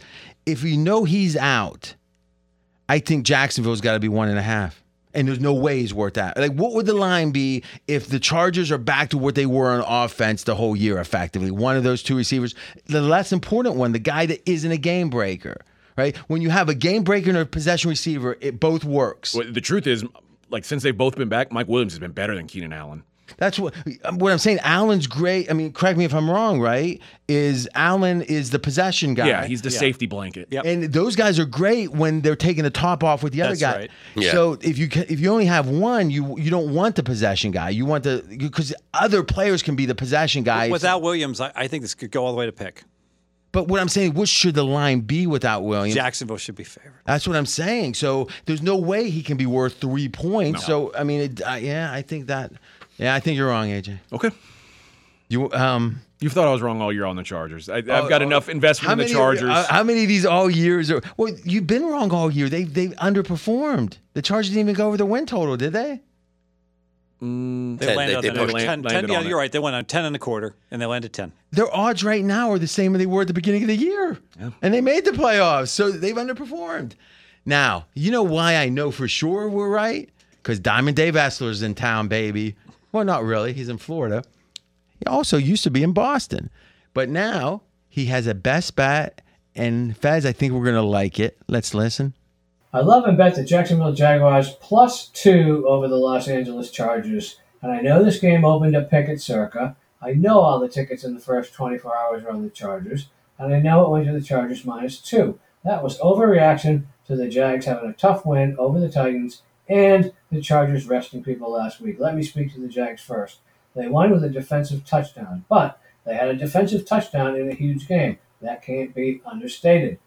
They can win on both sides of the ball. Their defense actually, I think, is close to a championship caliber. They've got 2 first-round draft picks at linebacker. Both of them are playing at Pro Bowl level, although neither Lloyd or Walker made the Pro Bowl. It was actually Aloakum who not only led the team in tackles, but actually led the league in tackles. The Chargers rested some people at Denver, and to be honest, I'm not sure they're good enough or experienced enough to do that. You don't just flip a switch the following week. That speaks to my lack of trust for Staley. On the flip side, Peterson has won a Super Bowl. Perhaps some people think Lawrence and the Jags lack experience, but Lawrence did play in plenty of big games at Clemson, and last week was a playoff game for the Jaguars. Herbert has not been in the playoffs yet either. It's a late game, although I won't be late with the travel. The effects are not nothing, especially after 18 weeks. Saturday night in Jacksonville. It's not going to be Sunshine State weather. It'll be in the 30s by halftime. At home, at night, with a sold-out crowd. I don't know how the better team playing a better football doesn't win. I love the Jaguars over the Chargers. I agree, Fez. I mean, Essler is smart. Boy, he's making a statement here. Trevor Lawrence has more experience than Herbert in big games. That is damning with faint praise, everybody. I mean, could that be? Well, Herbert did play the if you want to call Week 18 last year a playoff game. The infamous, we're That both would be trying. correct. But that's the biggest NFL game he's played. How'd in. he do? He They tried. lost. They tried to tie. Let's get into it with a tie. You know, Fez, you going to the chess Olympiad your freshman year at Northwestern has more big game experience. Justin Herbert played in a Rose Bowl. In the pivotal round, I played a dude from Rhode Island, and they whispered like a to Rose me. Bowl. They whispered Moving to on. me. Wait, Moving real on. quick. They whispered he's on full scholarship for chess at Rhode Island, and knowing I would just be absolutely furious one with black with the Sicilian dragon. That's like a Rose Bowl. Herbert in that game last year, though, 383 yards, 3 touchdowns, and an interception. Guys, let's try this again. Now start and say, I could tell a story here, but I'm going to skip it. I could tell a story here. I'm going to skip it. Now that is, I liked it. Dave Essler on Twitter. It's Dave_Essler, Essler. He's won as much as anyone in the history of pregame. Fezzy, you guys are neck and neck. And you know what? He keeps coming. Final game. The Mackenzie and Kyle Shanahan San Francisco 49ers. We got the market at 9.5 against Seattle. Amazingly, AJ has a best bet laying the lumber. He's going back to his old ways. Why are you saying amazingly? Wouldn't amazingly have been like if I had the Bills or the Chargers as my best bet? I feel like I'm off brand here. No, because this year you haven't been doing this. But now that you've been getting all this praise, you're going back to your old ways. Maybe laying so. the lumber. Maybe so. 49ers have dominated the Seahawks twice, and in both games they had things stacked against them, and it didn't really matter. Now, real quick, right now the whole country's going, but AJ, I thought the game didn't matter, the first matchup with the Chargers But yeah. Well, I'm saying things were stacked against him, like they were stacked against the Chargers when Justin Herbert was hurt. Okay. But they were stacked against Seattle, you're saying? No, they were stacked against the Niners, and the Niners still kicked their ass. Oh, okay. So the Chargers could have done that. They could have. Go ahead. The Chargers aren't as good as the 49ers. There's your anti-Chargers take. The Niners lost their starting quarterback on the second drive of the game the first time they played. They didn't have George Kittle. They didn't have Elijah Mitchell. They still dominated that game. They held the Seahawks to 36 rushing yards in that game and ran for 189. And since then, they've upgraded slightly at that position with a guy you might have heard of named Christian McCaffrey. C-Mac. Fast forward to the second matchup. MZQ. Brock Purdy making his second start on a short week, Thursday Night Football, where Shanahan had one practice that week because he said he was prioritizing getting his team healthy over getting reps. Think about that. Your quarterback's about to play his second start, and you're prioritizing rest. Niners still dominated, won by 8 as a 3-point favorite. C-Mac, 138 yards. George Kittle, 4 catches for 93 yards, 2 touchdowns. Seahawks bottom 5 in the league defending tight ends. George Kittle's been a problem for them forever. He's going to be a problem again this week. No, listen, obviously a team laying 9.5 is the better team. Yeah. Niners 8-1 straight up, 7-2 at home this season against the spread. Only one of their wins was by single digits. That was a 6-point win over the Chargers. The Niners have blown teams out at home, and the Seahawks are the most blowoutable team in the playoffs. This is the worst team to make. Well, I think they're the worst team in the playoffs. Worse than Miami without Tua? Oh, no, probably not without Tua. You're right. NFC, we'll say. But since week 8, when the Niners started this winning streak, they are number 1 in offensive and defensive DVOA. I think the Niners are, I said this 5-6 weeks ago, I think they're the best team in the NFC. I only feel stronger about it now than I did then. I think. How far into Purdy's tenure did you think they were the best team? I said it a week or two before. Okay, but then they got their quarterback hurt. And I've still been saying it. So right when it went down and the odds doubled effectively where you thought no adjustment, Mr. Irrelevance the guy. Yeah. Do we have that on tape? I mean, Scott can attest to this. I've been pretty consistent.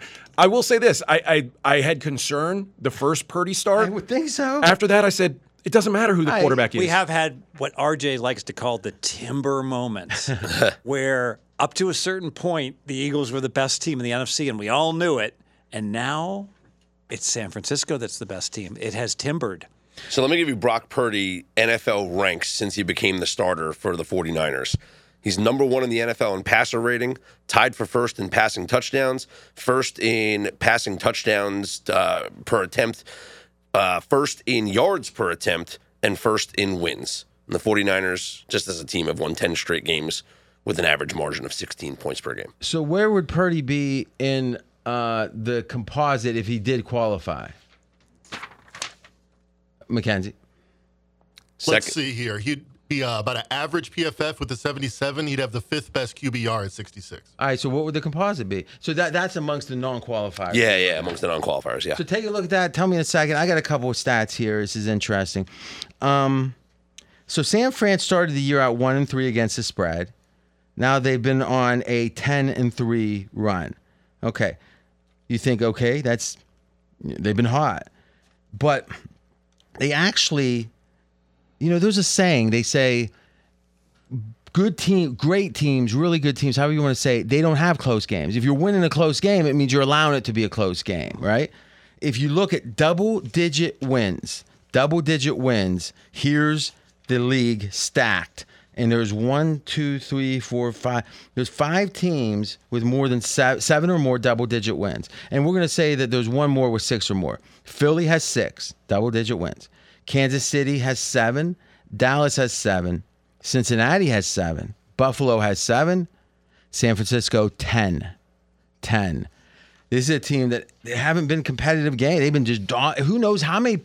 Obviously Kansas City went in there and did what they did. Yeah, that's a great point because one of the Kansas City double-digit wins was against the 49ers. And if that doesn't happen, if that game was like a coin flip, all of a sudden I think we'd feel a lot differently. Like we'd be talking about the San Francisco team being a juggernaut, but that's still a concern. That one game where KC went to San Francisco and just against someone that can them. pass that way, right? Yeah. And Andy Reid is with the good plays, as they say.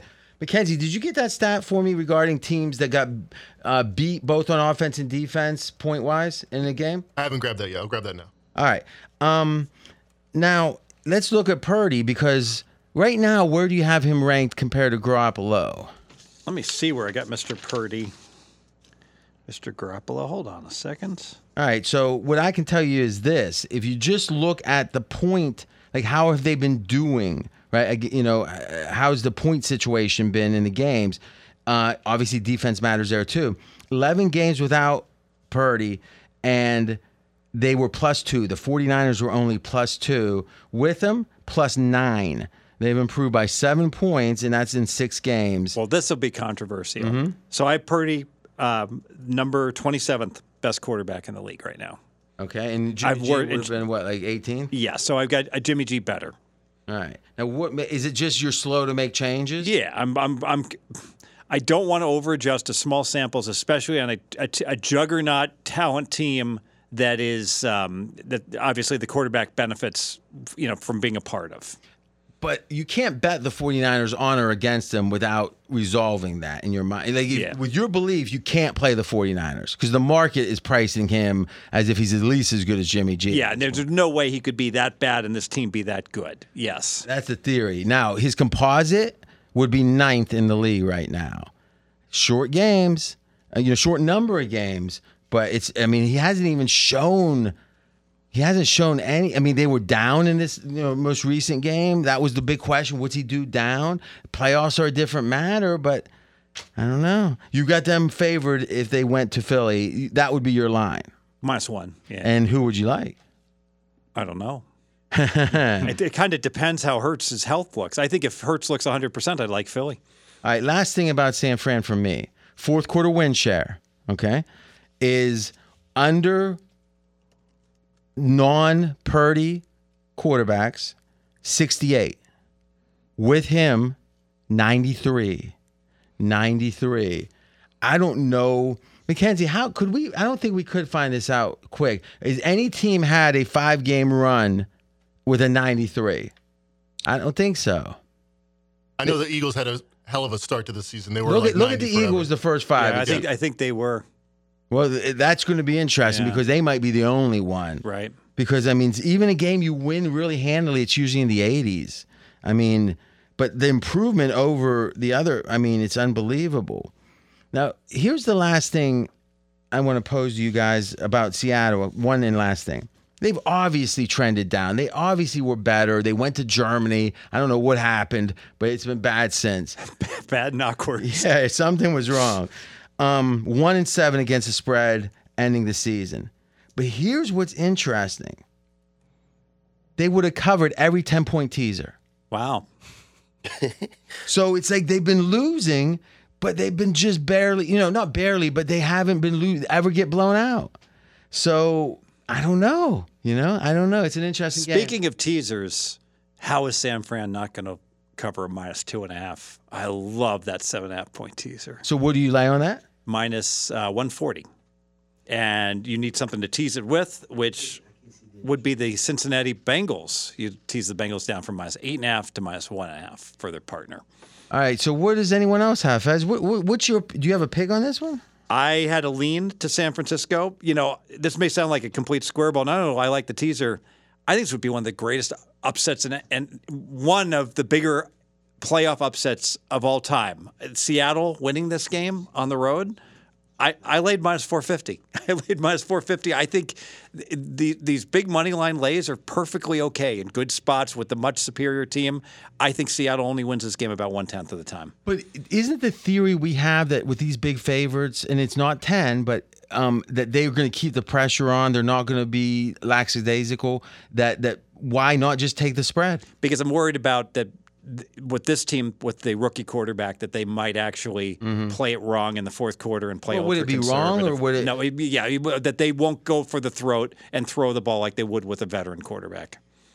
All right, I got one last stat, but I'm gonna let you. Anyone else come up with that? AJ, you're good. You're good, Faz. Philly, first 5 weeks of the season, 93 average fourth quarter win share. 93 versus 93. So this San Fran team's as hot as Philly was to start the year. This almost qualified under the Sagarin system. San Fran's cupcake schedule, 32nd easiest in the league, but Seattle easy schedule 24. So the differential is only 8. It's not a 10 differential. Harken back to the 80s. This could be a sandwich spot. Oh, wait. No. All right, last stat of the podcast. How many times have the playoff teams been out or fall short on offense, not scoring enough points, and giving up too many on D? So they go 0 for 2, right? We talked about going 2-0. It's got to be rare. Tampa Bay 6 times, the most of any playoff team. They stink. Kansas City 4 times. They're disinterested. Now let's think about this. Did Kansas City lose 4 games? 3. How can you fall short on points and scored and given up and lose the game and win the game? Expectations are high. Oh, I guess Yeah. it's Yeah, they were ATS again. I keep 7 messing and up. 10 ATS. Yeah. Okay. Chargers, boy, they're on every bad list. They're next at 4. Well, there's a bunch at 4. Chargers, Miami, Minnesota, and Philly. Yeah, there's a whole bunch of 4s and 3s. I think what's really significant is the Tampa. And that's the very end. Okay. Yeah. Oh, there we go. So Seattle is at 2 and Buffalo is at 2. So Seattle, that's showing you they haven't really had Character. Or their expectations haven't been high. I think they got kind of high. But I think this says more about Buffalo, because Buffalo's always had high expectations, and they've only twice not met them. Yeah. Buffalo's like, I agree. Buffalo's like Dallas. I said earlier, they got a good offense, they got a good D, and usually one of them shows up. And then if they both show up, they kill the team. If one shows up, it's a close game. Yeah. So that's interesting. And how many times has Dallas neither shown up? Washington. Dallas was at 3. Yeah. Okay. So this is interesting, though, I think. But doesn't it make us want to play Seattle? No, or not play, but at least a consideration. They keep these games close. They're going to get killed. All right. Square. I mean, yeah, you got to play the better team. All right, so let's go recap here. And each of us will go around the horn. We'll start with me, because I remember now all of a sudden. Is my best bet is Dallas, and that was at -2.5, -110 is the way we're grading it. And I think that's fair. And then secondly, Jacksonville, which I like as much. And that's just a bet for me versus a best bet. AJ. Best bet is on San Francisco. Bet on Chargers. Best bet, Jacksonville +2. Bet on Cincinnati -8.5. Bonus pick, obviously these are both long teasers. Put them in a teaser. That's good too. My best bet was Tampa, and then my bet on Chargers and the bonus bet Giants. Wong is right. All right. Oh, God, we got a bonus here, and this will be good. And I have a prop as well. That's what I was going to say, is we'll listen to the Hitman. He's the translucent one, as we call him. He has a Geno Smith prop, and it's not optimistic for Seattle. Best bet, Geno Smith under 230.5 passing yards. First off, we have a really tough matchup for Geno. San Fran has an elite pass defense that rates top 5 in EPA per dropback and coverage grade. This year, Smith is thrown for only 5.9 yards per attempt against San Fran, and his average depth of target against them has only been 4.6 yards. Against everyone else in the league, his average depth of target is 8 yards. Secondly, Geno has been throwing less since the second half of the Chiefs game when Pete Carroll, after that, spoke openly about wanting to go more run heavy. Since that moment, Kenneth Walker's ran for over 100 yards a game, and Geno has 215, 183, and 213 passing yards. The cherry on top is the weather. The forecast calls for a 100% chance of rain, and there's also some 20 to 25 mile per hour wind gusts forecasted. Best bet, Geno Smith, under 230.5 passing yards. See, listen, Hitman knows his props. But here's where I don't love this one. I think Geno Smith tries to gun it in there. He'll throw some interceptions. But if they're losing, Fez, it's DK. He's throwing.